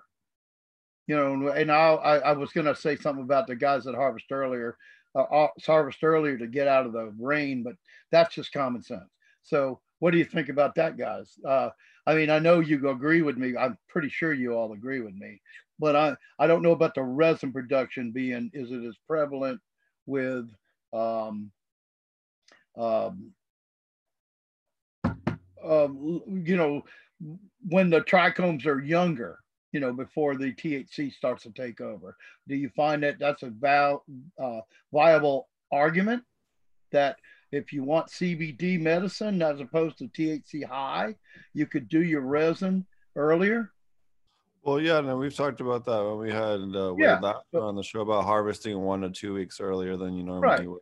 right. But we're kind of going through a bunch of different things, so you know, Yep. trying to help everybody. Yep. See, I believe that. Okay, so we're all right. Sorry, Absolutely. I thought that was a part, you know, prevalent, because sometimes people don't watch every podcast or they won't go back and find everything. And we got into this perfect conversation about, you know, like you guys are all, like you say, the resin factory. See, I just wanted to say that we still have to look out for those people that aren't doing resin, which is a lot of people are still not doing resin. I mean, there's an assload of people in your community. No. Well, no, it's not. It's about you're trying to grow the resin to get high. It's not about rosin. It's about, anyways. So, Marty, I think Marty's switching over to his grow room now. Oh, cool. I've been working here on the farm, just getting our 5 acres ready. We had a surprise state inspection today, right before I was recording an episode with the Growcast, which will be live. I don't know when he's going to post it, but to definitely be sure to check out the Growcast. Had a really good time as always, talking with him, talking shop, talking Africa, talking aquaponics. So that was a lot of fun. And then it was also over on the Do Grow show. If you want a tour of one of the buildings where I'm at right now, you can go check out the Do Grow show for a tour of that. We go over a whole bunch of cool stuff. And we were over there on Tuesday, so that was a lot of fun. So definitely, support those guys. They're both friends of the show. They support us. We love to support them. If you don't listen to them already, the Growcast or the Do Grow show, and you enjoy this show, be sure to check them out. They definitely support us, and we love to support them. Our cannabis education community loves to support each other, and all of us collectively are helping fight our number one enemy of our industry, which is education. So, or lack thereof, mainly. But we're trying. There's a lot of people out there trying. We're pretty bad at it, but we give it a stab every week. Oh, that's bullshit. Man, you know what? Steve has put together a thing he did, him and Marty, and it grew to where we have all been brought together in this effort to help people out and share the knowledge. Got a great, in my opinion, we got a great team and a great moderator, and there's nothing you can do to take away from that, Steve. We don't know, everybody doesn't agree with us all the time, that's for sure, but there's no doubt about how strong this team is and the people that Steve, well, I say we because we've all been here for 3 or 4 years. I believe that this show has introduced people all over the world to some great experts and people that are very knowledgeable and on a widespread basis and never controlled by tunnel vision. So I've said my piece. Yeah, and one last thing I want to mention real quick before we cut back to Marty is I'm working on a series of classes out here in Oklahoma. We're not going to make any announcements yet until we have everything set in stone, but we have some really cool people that I'll be teaching a series of classes with. I think you guys are going to really like it. The people that have been on the show before, and some pretty big names. So it's going to be a lot of fun. We'll do maybe a couple of different classes at the end of the year, 2 or 3, that we'll have with some pretty big names aside from myself. And we have a super cool place to host it at. So I think anyone who's out there is looking to take an aquaponic cannabis class, especially internationally, you're going to be really loving what we're going to be cooking up here. So stay tuned and we'll have more information on that. And then Marty and I are also working on that long format video version of the course that we teach together in order to get you guys a solid version that's out there. We have a lot of cool video content. Both him and I have both recorded that we're editing into it, and it's coming along nicely. It's probably, it's taking us longer than we had hoped, but it's coming out a lot cooler and a lot more in depth than we had both hoped as well. So I think everyone's going to be really happy with it when we're finally done. And I'll take it over to Marty here, showing us some wonderful plants over here. Tell us about what's going on. Yeah, so I'm just out here in the flower room. Got a few different beds here. Each one of these plants kind of has a different size pot, different kind of mix. So a few different little setups, but these two beds here in the middle are kind of mostly the same mix that I was kind of expecting to do the best. And for the most part, that's been true. But you can see some of the differences here, like this one here is a little thicker, but it also has some of these, almost looks like it's foxtailing on the very top. I feel like it's real thin up there. And some of those are a little lighter on potassium than like this one here. You can see is a little bushier and thicker. And this is the same cut from the same strain. And this is a little bit bigger pot with a little bit more potassium. We had a question from chat. What strains are you growing in there? I couldn't hear you, Steve. What was that? What strains? Oh, this is Thorsberry. Both Thorsberry right here. So that's a cross of what is it? Critical Kush, Sour Diesel, and DJ Short's Blueberry, I believe. But don't hold me to it. So you can see here again, this is a larger pot with a little bit more potassium, and you've got the bigger, fuller buds without that foxtailing over the top. Okay, so why don't you, Marty, wait a minute, stop. All right, so now you had 3 different size pots. Why don't you tell people what your small pot that had foxtailing to the second pot that didn't have it as bad? Now this one, that's a bigger pot that is not foxtailing at all. I couldn't quite make out what you're saying, Roger. What? Too much. All right, so break what down the 3 different pot? pot sizes and the differences. Yes. Oh, so yeah, here, this one is was a 5 gallon maybe. Okay, and what was the foxtailing pot size? On the other side, right? Or that's this one down here. Okay, so what is that? What size is that? It's half the size. I think that might even be a 2 gallon. A 2 or 3? Okay, and what was the one that you said was pretty good? So it got to be a 3 gallon. So it has to be a 2, a 3, and a 5. So it's kind of right in between. I think that's that 3 like... or a 3.5. How deep is your hydroton? Well, I just pulled a bunch of stuff out and we're getting ready to put a bunch of stuff back in. So you can see the water level is a little low. Normally it's up a little higher. You can see the water right now. So okay. I was just wondering how deep is that pot though? I just pulled a whole bunch of lettuce out of there. But normally like these are 8-inch deep and the pots are down in I don't know, maybe 2.5, 3 inches. It looks like, now is that pot smaller than the one next to it in the middle? This one here in the middle? Yeah, it looks bigger than the one on the end. These two are the same size. Oh, they are. Okay. Damn, okay.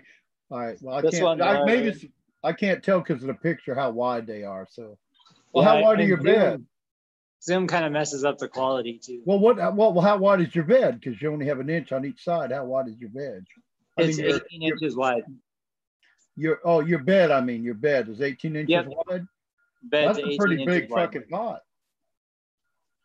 Okay, that's nice, though, brother. I'll tell you what.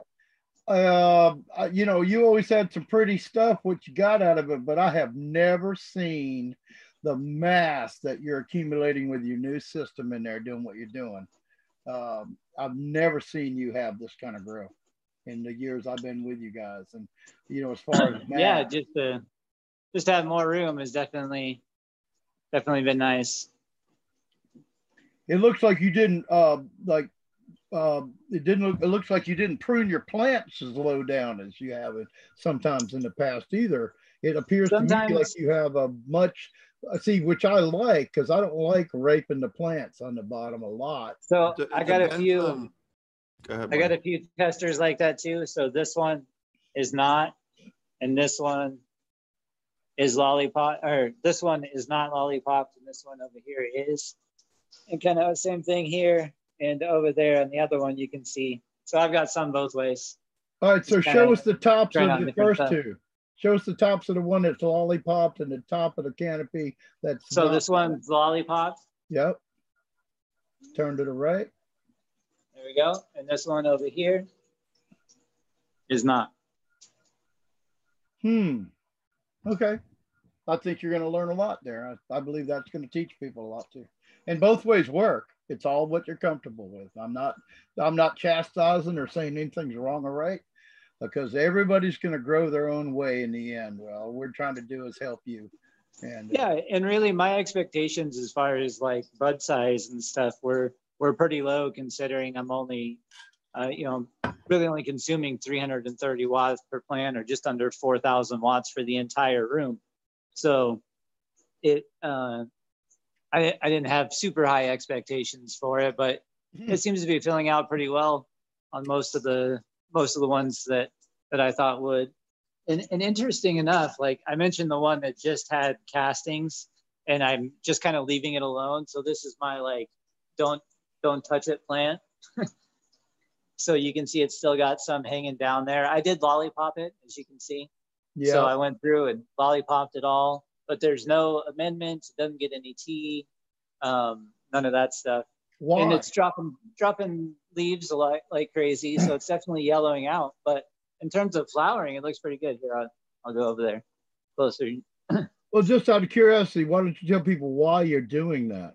I mean, because Well, you can look at the other plants. Personally, it looks like you got an ass load of weed growing there, and you're in week 5, you said. So you got 4 to 6 weeks left. You're gonna have ass load of buddage, So yeah, like I think for me, really, it was just a matter of like seeing how much difference some of the amendments that we add make. And I didn't.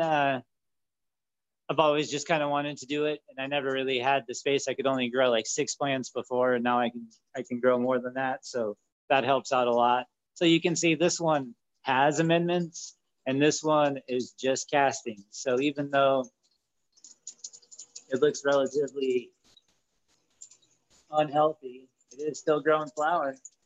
well, so are you? Could we And surmise this is from nothing. this? This is Oh, go like ahead. Go ahead. this is Mr. Green So- Bean style. So that plant would also be more similar to like if you had grown something with just a media bed and didn't supplement it at all. That just has that plus Yep. a little extra nitrogen, basically.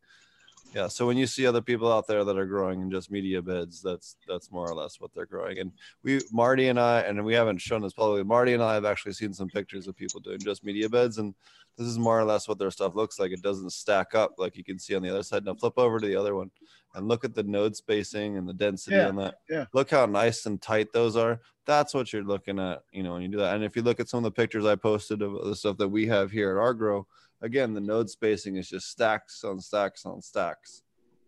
Yeah, that all looks freaking awesome. That's what I was saying. On the lollipop stuff, what I was saying, it almost appears as if you're doing that because you feel like you're sacrificing quantity for a grow method. You feel like, well, it must be for making some really strong medicine. That's all I can see, because you definitely don't have the yield when you lollipop. Or are you just finally saying, this is one last try at this? But I'm thinking that you have a positive reason for doing it, which may I be think because you can create some fantastic medicine out of those less yield, but fine buds. I'm not sure. So yeah, I think that ideally it's finding like I want to find a balance on just about everything. So for the most part, like I don't mind a little bit of yellowing, even starting relatively early in flower, especially in aquaponic systems, because it's telling me my nitrogen is not in control, which is usually like the number one thing. So that's one. It I also don't- tells you that the plant's using up what is available in the leaves, and that's a good thing. right. So a plant that has a heavier nitrogen mix in its soil is going to look more like this one. You can see it's got the curl there that you kind of see. Now this curl is a little exaggerated because this plant is between lights, so it's kind of folding over itself. Oh, okay. But yeah. you can also see the dark olive colored leaves are also another sign of too much nitrogen, as opposed to this plant right next to it, which is not nearly as olive colored, and you can see it's got heavier, thicker buds, and it looks like it's farther along in flowering, in my opinion. So I think, my personal opinion, this plant, you can see the larger node lengths in there. So And it's you don't definitely see not going to yield as budded much. yet. It's a lot thinner. Yeah, a lot thinner. Yeah. It looks So sativa, for me, though. It looks this like is all just an exercise in understanding plant growth, growing new strains in a new system. And I wanted to do a variety of different things. And then I'll duplicate what worked the best. So next time it'll look a lot more like this stuff. I think you all might the have way to through. choose two. Yeah, you might have to split it 2 to 1 to 1, comparison next time. And I did, I feel pretty good. I planted these 2 beds with most of what I thought would be successful, and that's been pretty true. Yeah. So that turned out. Like I said, We'll see. most fantastic grow I've ever seen from you. That I've seen since you got cut off from the outdoors. And stuff like that. Yeah, the outdoor was really great, and so obviously I've learned a lot having to do indoor, but it's been fun, and I like it. I like the setup, getting in and out, working in here. Look at kind that. of like the whole Holy thing. crap. People are drooling all over the world right now if they're watching the show. They're like, man, I wish I could. For as little power as I'm consuming, I'm going to be pretty happy with the yield, I think. But you never know until you're done. We'll see. Do you have an estimate on your electrical usage on that kind of 4,000 watt system you got going? Yeah, so 4,000 watts is 4,000 watts regardless of what it is. But this is another cost. Oh, so well, I mean, it's kind of hard to separate out from the rest of I have a lot of people around and a lot of showers getting taken. I have kind of a little tribe here, so I don't know exactly how much is just power use, but if you just run the numbers on 4,000 watts and how much it costs, usually you get charged per kilowatt hour. In some places, power is cheaper at night, so run your lights at night like I do, and it also helps control your temperature. So that definitely helps. But I would say it's probably somewhere between $300 and $350 a month just for the lights. Okay, so I would say per 1,000 watt light, which is what I was going to come back at you with, could be $50 to $100 depending on where you live. I live in a place where electricity is cheap because we have a co-op that everybody that has electricity is a member. So we get a lot. They really work at keeping our lights down, but I could say it goes at least twice as much as I pay. And I would say 1,000 watt grow room for me runs around $50 a month. So in a more expensive place on the West Coast or in a city, you'd look at $100. Like you said, so for 4,000, so you could be $400 or it could be down to $200 where you generally allowed between 18 to 50 a month depending on your kilowatt per hour. Yep. Yeah. So that's not bad because you're going to get a lot more than 400. Well, that's 4 months, 6 months, $2,400 to have that grow room running. So we had a question from chat. What kind of lights are you using? There you go. So these are they are 400 watt high bay lights that were originally for metal halide, and I put in ceramic metal halide conversion lamps. So they're 330 watt, which is what they're consuming is 330 watts each. So it's like a 315 watt ceramic metal halide, but just a little more juice to it is all. I think you have another light you got, an LED or something. I do. Yeah, I have an LED light. I do not have it up yet. And I want to wait until the next run because I didn't feel like it was fair to put it up halfway through a run. That's just kind of how it ended up. So I got it about 2 weeks in the flower, and if I would have put it up right away, I think it would have been okay because then it would have been like most of the time. But so now I'm gonna wait till the next run, and So I will Marty, do. so Mars actually offered to send me one as well, so we're gonna run one. I'm going to poke Spectrum King. I thought it might be fun since the last time we did a side by side.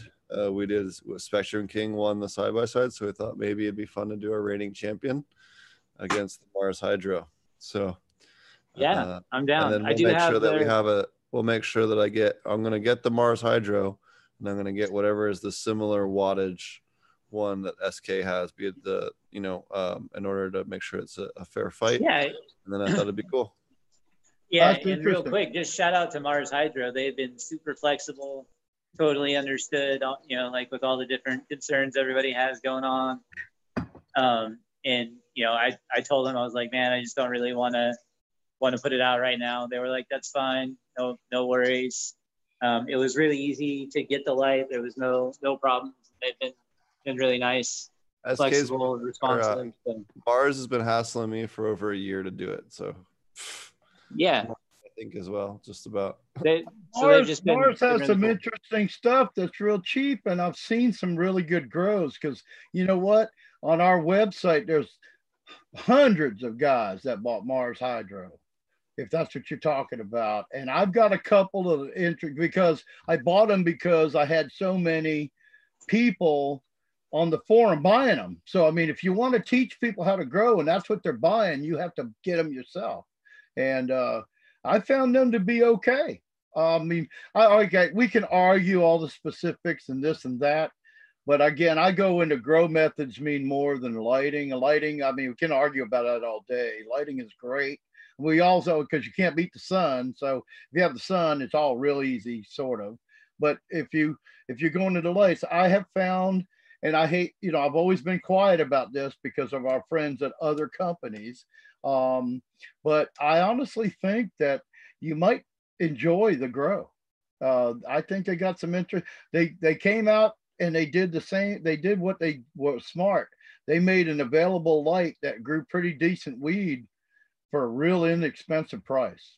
And I know hundreds of people. I can show you grow journals upon grow journals of Mars Hydro and Mars Hydro versus quantum boards. And one of my personal best friends is also builds his own lights and boards. And we've got our own thing in the works. But he taught me a lot about that. And he also helped me compare with the other companies that are out there where he said they use this and they use this. And he showed me that we can get the same thing. But I think you're going to have I'll stop now. And because all I wanted to say is, even though Mars Hydro came out and it was like almost like, a lot of us experts looked at it like a joke, tons of people bought their lights and tons of people have grown some really good medical cannabis with their lights. So I yield.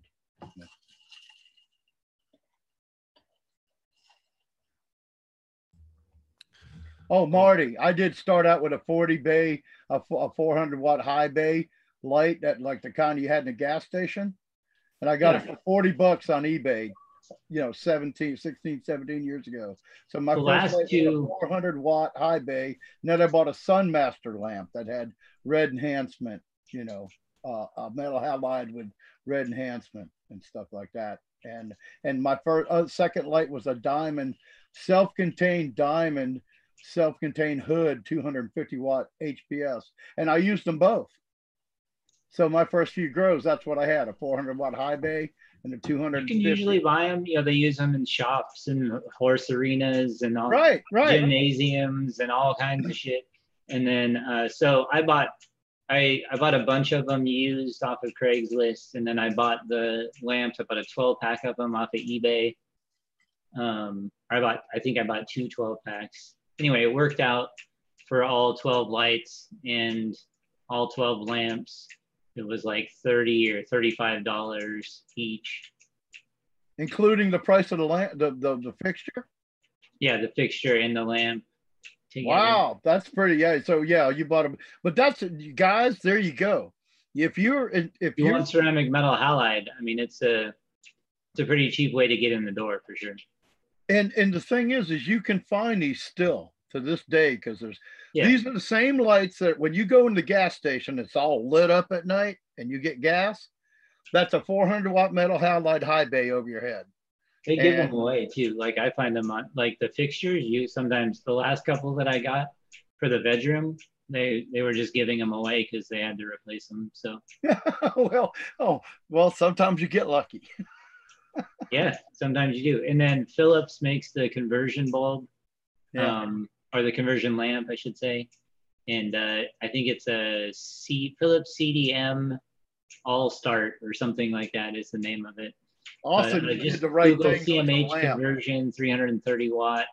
You can find it most places.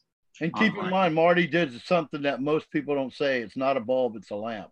The lamp is the bulb, or whatever. And the fixture is your We had another ballot, question. We had a question from chat. Do you have a favorite cultivar in aquaponics, and have you had any good luck with Malawi Outdoors and OK? Or you had mentioned having good luck with Malawi Outdoors in Oklahoma. Where did you source them? Pure crosses? How late to harvest? So I guess Marty, let's do the first one. What's your favorite cultivar in aquaponics? I'll let Marty go first. Oh man, that is a tough one. Blue Cheese was amazing, which was a UK cheese crossed with DJ Short's blueberry.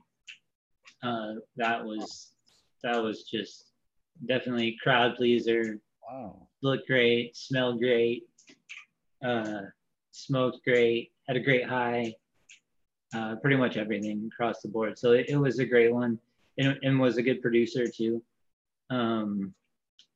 Gosh, what else? The cookies, the form cut cookies. I'm not a big cookies guy in general, and like other cookies that I've had from like the dispensary, or a couple of friends who grew it, was pretty good, but it turned out really well. Shishka berry, I would say it did really well. It'll look terrible towards the end, but it's okay. In the end product here, it's just. Is that more sativa type plant? Did you find it to be more sativa? I would say. Because when they kind of look pitiful, sometimes it's because they're sativa, but what you get out of it is like, oh yeah. Sure, yeah. I mean, I definitely think that those traits can come from that side for sure.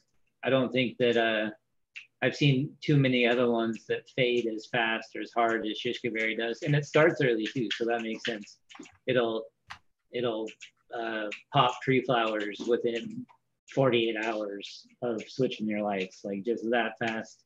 Wow. Its light trigger is almost immediate, so it starts flowering early and fades really hard. So really fun to grow, really fun colors.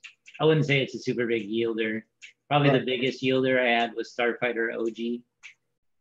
So I would have to say if you're after a yield, you might go for some of those larger yielding ones. So yeah, I don't know. I like a bunch of them. Let's see, what else have I grown? Starfighter was really good. Shishka berry was really good. Jack Herer, that was really good. Really piney, a different flavor. Tell people about the characteristics of Jack Herer. It's really piney. At least the cut that I had, it was, I want to say it was like pine sol, but it was very, very pungent, and had really cool fall colors. It almost turned like a rust color on the shade leaves. So not really purple or yellow. It was really like a really rust red, reddish color. So that was really cool. And it was really mellow. It was probably like one of my favorite things to just like smoke at night and listen to music. And I don't know, for me, it was it was just really distinct flavor because of so much of the pine aspect to it. Oh, So, yeah. yeah. I think people wonder sometimes, they've heard so much about it, but usually you just read the description, and I've never found that description on any, even I, you know, I hate to say it, but even sometimes our descriptions, I think it's true, or to an extent, and I think it's how you grow your environment and everything. So a lot of times we go and look at a seed bank and we say, oh yeah, that's what I want. But if you don't grow it, like whoever made that, or whatever characteristics are in general to a plant, not necessarily reproduced by you unless you grow it in a certain way. I mean, sometimes that cultivar can be that strong where you get it, but good grow methods in the end will get you everything you can out of a plant. Yeah, and I think you can definitely get different genetic expression. Yeah. Especially if you have more than more than one phenotype. If you have access to seeds, or sometimes the clones you get will be from different phenotypes. It kind of depends on the nursery and how they're running things. But you could get clones from a nursery that just happen to be different phenotypes. Well, could you attribute that maybe to cross-pollination because they have a nursery and maybe they got plants over here and maybe cross-pollinated something, or do you just think that's I think we all think that a cannabis plant can do whatever it wants, but I'm just making conversation. Yeah, I mean, you can cross-pollination, is definitely going to cause variation, like a whole new strain kind of variation. Yeah, so citrus, speaking of which, we have some citrus mac and some mango, I think, is it mango mac or guava mac and citrus mac that we're going to be crossing with some stuff. So that'll be our sherbet mac and mango mac, or sherbet mac and something else mac that we're going to be crossing with some other cool stuff, Alaskan grape and citrus sap and a couple of others. So we'll see how those come out. So that'll be the next breeding round here. They're supposed to all be sweet. So 6 phenos of THC bomb in chat. That's the biggest colas I've ever gotten on a single plant. We're on THC bomb. Huh. Got a great chat tonight. The conversion watts are 300, or the conversion bulbs are 330 watts. Somebody was asking in chat. I know normal ceramic metal halides are 315, but if you want to do the conversion for the high bay, it's 330. Okay, so are the conversions for the Thales 660 then? For the 660, or no, so for 1,000 watt, I think it's a 930 or something like that, 915 maybe, or some weird number like that. I can't remember. Some weird number. But they do have a 1,000 watt conversion. It's pretty expensive, and I don't have any 1,000 watt conversions. It would need to be a magnetic ballast. Right. Yeah. Someone in chat says, what about our ceramic metal halide gives some UVB too? Yeah, that's absolutely correct. Just remember UVA and UVB in particular, if you're growing CBD, that's not going to help you. You do not want UVB if you're growing CBD in particular. It will decrease your CBD expression and increase your THC expression unless it is a type 3 chemovar that is, the double turned on CBD gene and not and a double turned off THC. So if you do not have a very specific chemovar type, that UVB will actually decrease your CBD and increase your THC in testing. So stay away from those if you are doing CBD specifically, unless you really know what you're doing with the genetics. Yeah, and I saw somebody in chat was talking about Mr. D's Nugs was talking about the metal halide don't get hot like HPS. Metal halide don't get as hot, but specifically ceramic metal halide doesn't get as hot as either one of them. And like even those metal hoods down there, I could reach up and touch the hood and it would be warm, maybe, cool to warm to the touch. Those are kind of aluminum. They're aluminum, aren't they? I mean, yeah, they're aluminum, but yeah. They would still, if that was it's like a heat HPS light, it would be hot. whereas a ceramic metal halide is not anywhere close to that temperature. So really the less wattage that you're consuming, so instead of 400 watts, you're consuming 70 less watts. Most of that is heat reduction because you get a similar amount of light output. So you're really just cutting out, you know, I would say 25 watts of heat per light in the room. So you feel like it's a trade-off, a little less heat, and the plant will function better, you know, in a cooler. Well, you definitely, less heat means less cooling that you have to put into the room, and overall power you have to worry about. So, you know, that's kind of the way I look at it. And ceramic metal halide gives you a nice white light, as opposed to a regular metal halide can be pretty blue, and that's why you see them used in veg more often. So a ceramic metal halide is going to give you more of a white light, like a white spectrum, LED. yeah. That's awesome. That's awesome. I think everybody's out there loving that for sure. But see, and I love the way we talk about, we look at things differently, because what you said to me was, you know, like, so, and it means the same thing, exactly what you said. But to me, it means I'm sacrificing a little power to keep my heat down, which will make the grow more efficient, you know, and then you said cheaper, you know, but first I always look at just controlling the environment is number one. And the cost of doing business is the cost of doing business. So we just well, I think for efficiency, you could argue that spending a little bit of money on a little bit more power to get a lot more yield, at some point that makes sense, but it doesn't really matter for me because I didn't want to run HBS and have to worry about putting in AC and everything. Right now I'm running really well with just exhaust fan and inlet fan, and then I do have air conditioning that runs upstairs here in the office, and the entire building is insulated. So I'm hoping that by consuming so much fewer watts, I won't have to worry about putting AC directly in the flower room.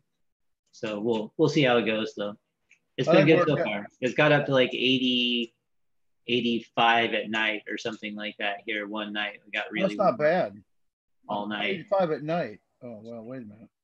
So it was pretty warm for nighttime, and it still held up pretty well. So my only concern is if the humidity ends up swinging from having the fans on so much. That's where I'd want to do. We'll see how it goes. In that case, you know, the monitoring system's been working really well though. For you guys that were interested in that, I talked about the weather station and automated grow plugs. I talked about that a couple weeks ago. So it's been going good. I can adjust it as needed. So I've dropped the humidity settings a little bit as I got later into flower. And yeah, it was really easy. Logged in, changed everything, and keeps everything in check pretty well. So if you guys are looking for a cheap and dirty way to do a grow monitor, it was pretty easy. I think it was $125 for the weather station from Ambient Weather, and then like $25 for 4 plugs from GoSund. Wow. And so that measures your heat and humidity? Is that what you're saying? Temperature and humidity, and then it uses a web platform.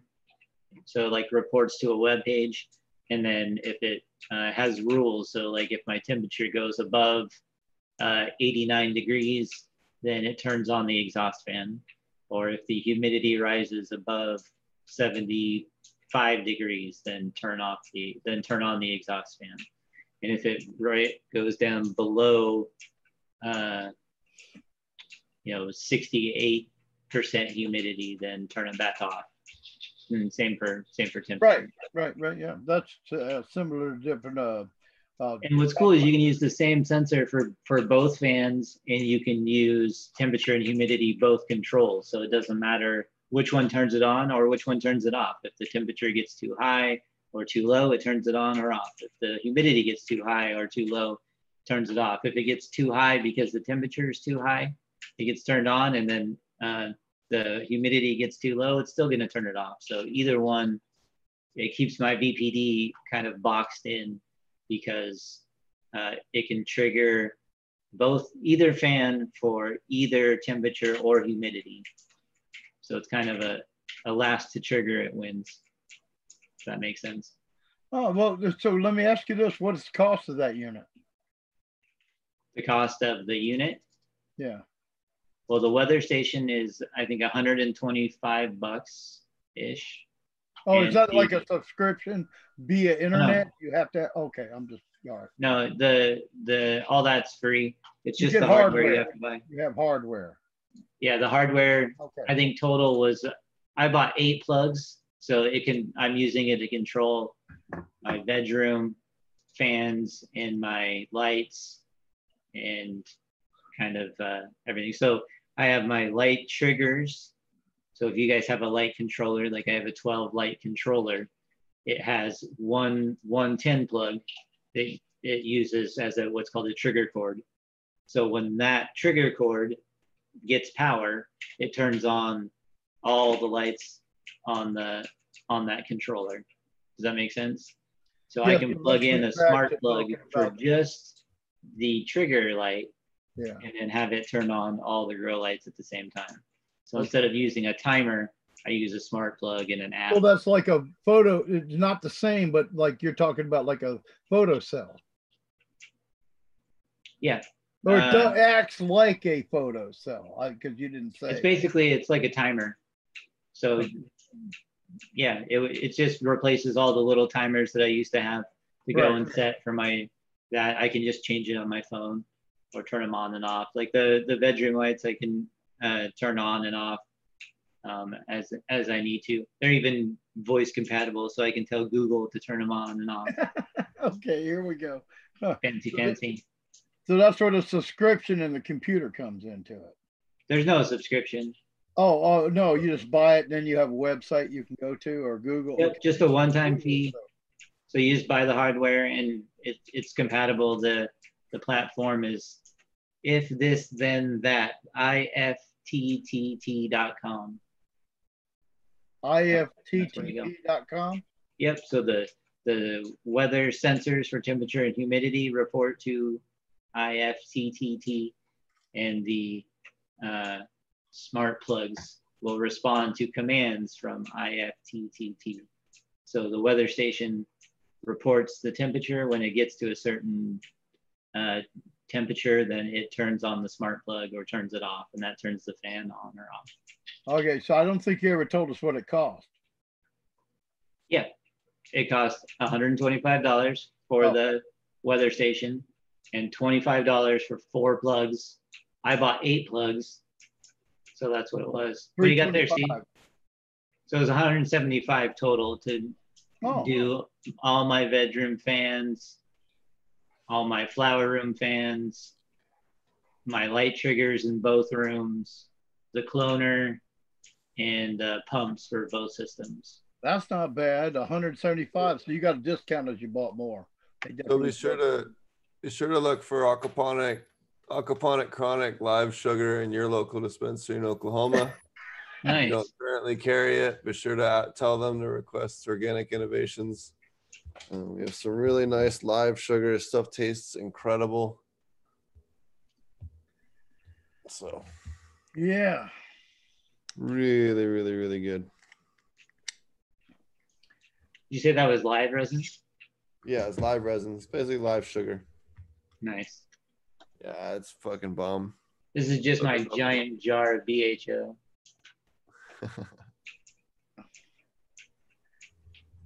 I love those aquaponic terps, man. We have another round we're gonna harvest next week or the week after, depending on which plants. So we have some 10th Planet that'll be out there on the market soon. Some Cindy 90 or some Chem Dog, some Sour Diesel, some Wedding Cake, and then we have a super fire cut of GMO. What is it? GMO cookies, GMO blackberry cookies. That's what it is. Oh my God, that stuff is ridiculous. So you say blackberry cookies? That sounds good. Yeah, GMO across the blackberry cookies. It is ridiculous. Interesting. I don't know if I've ever had GMO. I've had Forum cut. I've had the Larry Bird cut.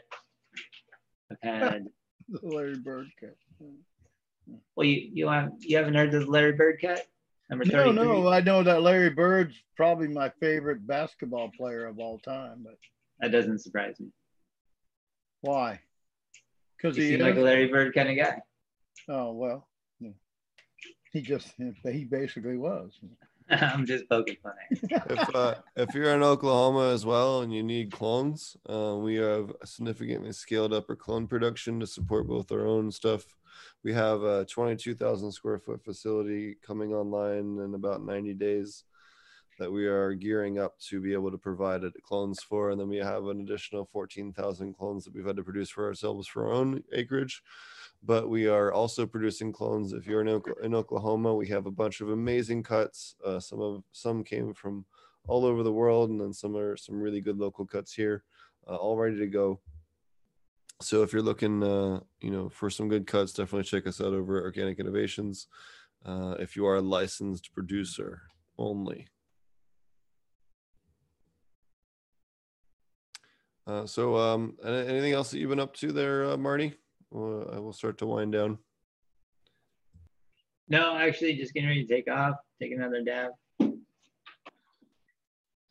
Yeah, I haven't even shot any videos. I probably need to shoot an update video. I don't think I've shot one this week. So, but definitely check out my YouTube channel, AP Meds, Aquaponic Cannabis Growers Group.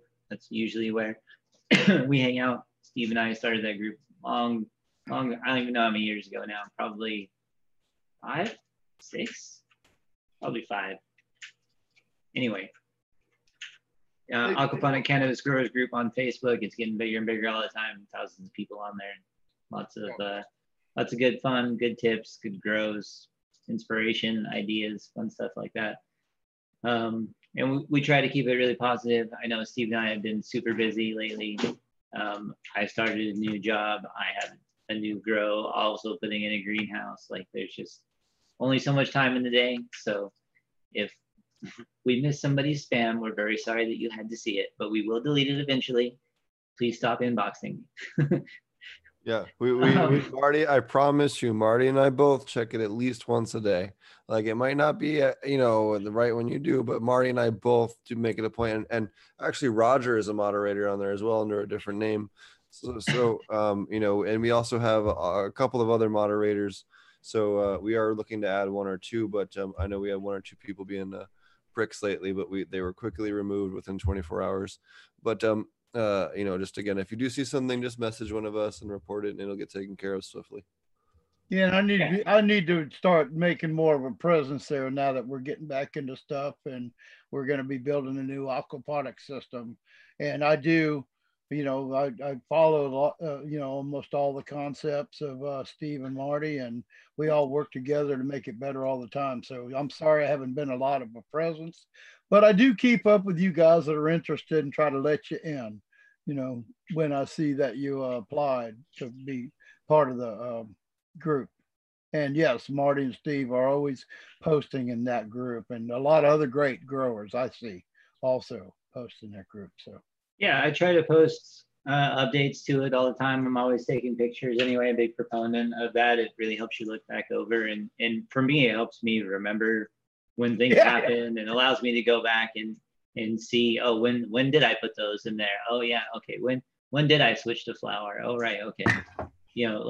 How old is that plant? Oh right, okay. How long have I been vegging? Oh, let me see when I took the pictures. So it definitely helps for the record on that, and then also just to show the progression of the plant as it goes through. I always think is nice for people to see as you haven't grown before. It can be nice to be able to compare what someone else's plants look like at the same stage. Obviously, if you're in week 2, you don't want to compare somebody's grow that's in week 8 or 9. So, and sometimes I feel like that's all people post. So I always like to let people see it transition and have that up there. So you'll see lots of pictures up there. I'm flowering for the first time in like a year or so. Just I apologize in advance for the large number of bud porn that I post, but it'll be okay. You can help yourself.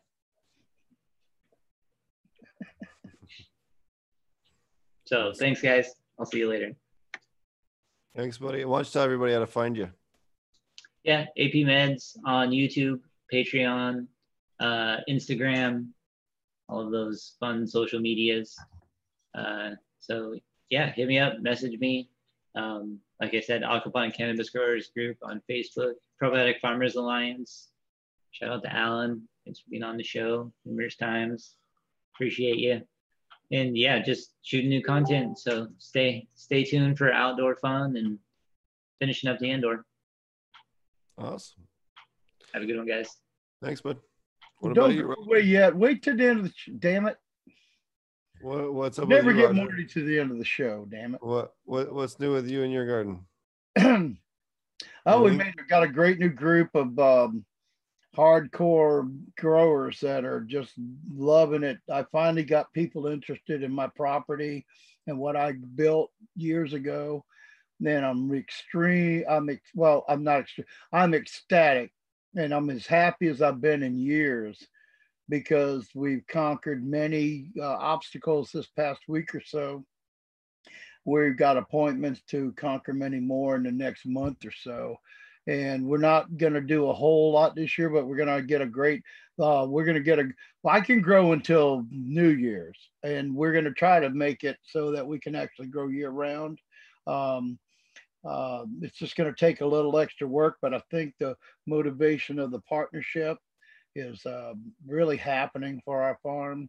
And I like I was telling we were talking before the show, I'm as happy as I've been in 5 years, and we've just gone through a tumultuous few months with personal, family, medical issues and licensing issues and other things, but everything has turned. We kept having faith that everything would go forward, and we'd persevere in the end, because we all had a common idea. And I'm lucky to have a bunch of great partners that aren't looking to make a shitload of money or any money this year, but we're going to grow food the rest of the year for our families. And then we're going to incorporate 4 or 5 different grow methods so that we can do testing and just have fun with it. Everything from hugelkultur to dual root zone aquaponics and everything in between, some hydro, some natural farm. Well, everything's going to be as much natural farming as we can do. So if we do dual root zone aquaponics, we'll be using natural farming in our top zone, and or whatever. Have you ever mentioned, have you ever named the zone, actually, Steve? I always struggle with that. Like the top zone, the bottom zone, the water zone, the soil zone is, I guess, the soil zone. Yeah, I guess maybe I should come up with names for them. Yeah, I'm always going, well, it's the top layer, so you got 2 zones. So zone 1 should probably be you could argue zone 1 would be the aquaponics, because it's aquaponics dual root zone. And so so layer 2 would be the higher up layer. But anyway, who knows? Well, we're going to have a lot of fun, because I've got some younger guys that are very much into learning, very much have the kind of drive and motivation to learn and be smarter about growing and doing it the right way and helping other people, much like Steve here is. So I'm fortunate to have people that have seen my partner was a fan of the podcast way before I knew him. And somehow we live within an hour of each other. And so it's turned out to where we've got such a wide, diverse idea of what we want to do. And in some of it, what we're all doing, like I believe Steve and the guys out there in Oklahoma right now are doing the same thing. They inherited a bunch of different kind of grow systems, and they're doing indoor and outdoor, and they're going to look and they're going to give us the dynamic, and they're going to give us the true measure of what they came up with after testing for the crops they grew in all these different systems. And we're attempting to do that same kind of thing. I think anybody that has an opportunity right now, you can buy into one way, and there's nothing wrong with that. Because when I started out, I was taught figure out one way you want to do it, figure out one crop you want to do it, and then learn to grow that, you know, and make it work, be successful at it. You know, of course, we all want to do more than just that, you know, so you'll have to look at so you have to dig inside. Just remember, the more complicated you make it, the harder it is going to be to perfect things. So if you're going to just do cannabis, just do cannabis. But all that you can take from cannabis, you can add to your vegetables and fruit. Because actually, I learned cannabis first, then I learned fruit, and then I became a producer, you know, and I love it. And I love it. Steve, I'm going to hate it when you go back to Africa, because it feels like the old days, you know, it feels like 3 years ago, man, you know. It does. Like, we're having so much fun the last couple of weeks. Chris dropped in last week, and we had an awesome conversation with him. And yeah. Anyway, just a great team. I'm sorry I go on a rant, but sometimes I just want to. I've been going through a hell for 6 months, and I finally come out of the back end of the tunnel, and everything is going good for us here, I think, right now. And we're thinking positive. No, the depression is going away, because we've got it. You know, I feel like, you know, I hate to use the word blessed, but that's how I feel right now. So for those of you out there that understand that, I feel so blessed to have the friends I've got, and the support I've got, and the newfound support where my team is growing, and I'm not even asking anybody anymore. People are volunteering and wanting to come out here. So I shout out to Ryan and Nate and Hal and your families, and we are going to build something here. We're going to have a community. So it's going to be great. Cool. All right. Well, I've been working hard here at Organic Innovations, just trying to get our back 5 acres in, and then get everything up to speed here, and just, you know, increase production to the maximum capacity we can do, which has been a lot of fun. We keep working here for quite a while, and yeah, can't complain. You can find more information. If you enjoy the show, please like and subscribe. You know, every time you like and subscribe to the show, it helps us expand our reach. You know, if you can tell somebody else about the show, please do. Thanks again to the Growcast and New Grows for having me on their show and helping us get the word out about all.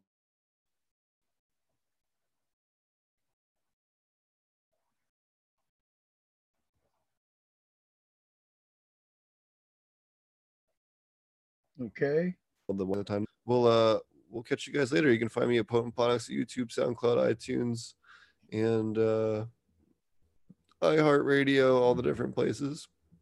And we'll be back again next week. We'll be doing 1 to 2 episodes a week until I get back into the swing of things. Spring planting, honestly, now through the middle of June, it's probably going to be about 1 episode a week. So I'm simply just too busy right now. So, but oh yeah. Anyways, we'll take care, and we'll see you guys again next week. Cheers.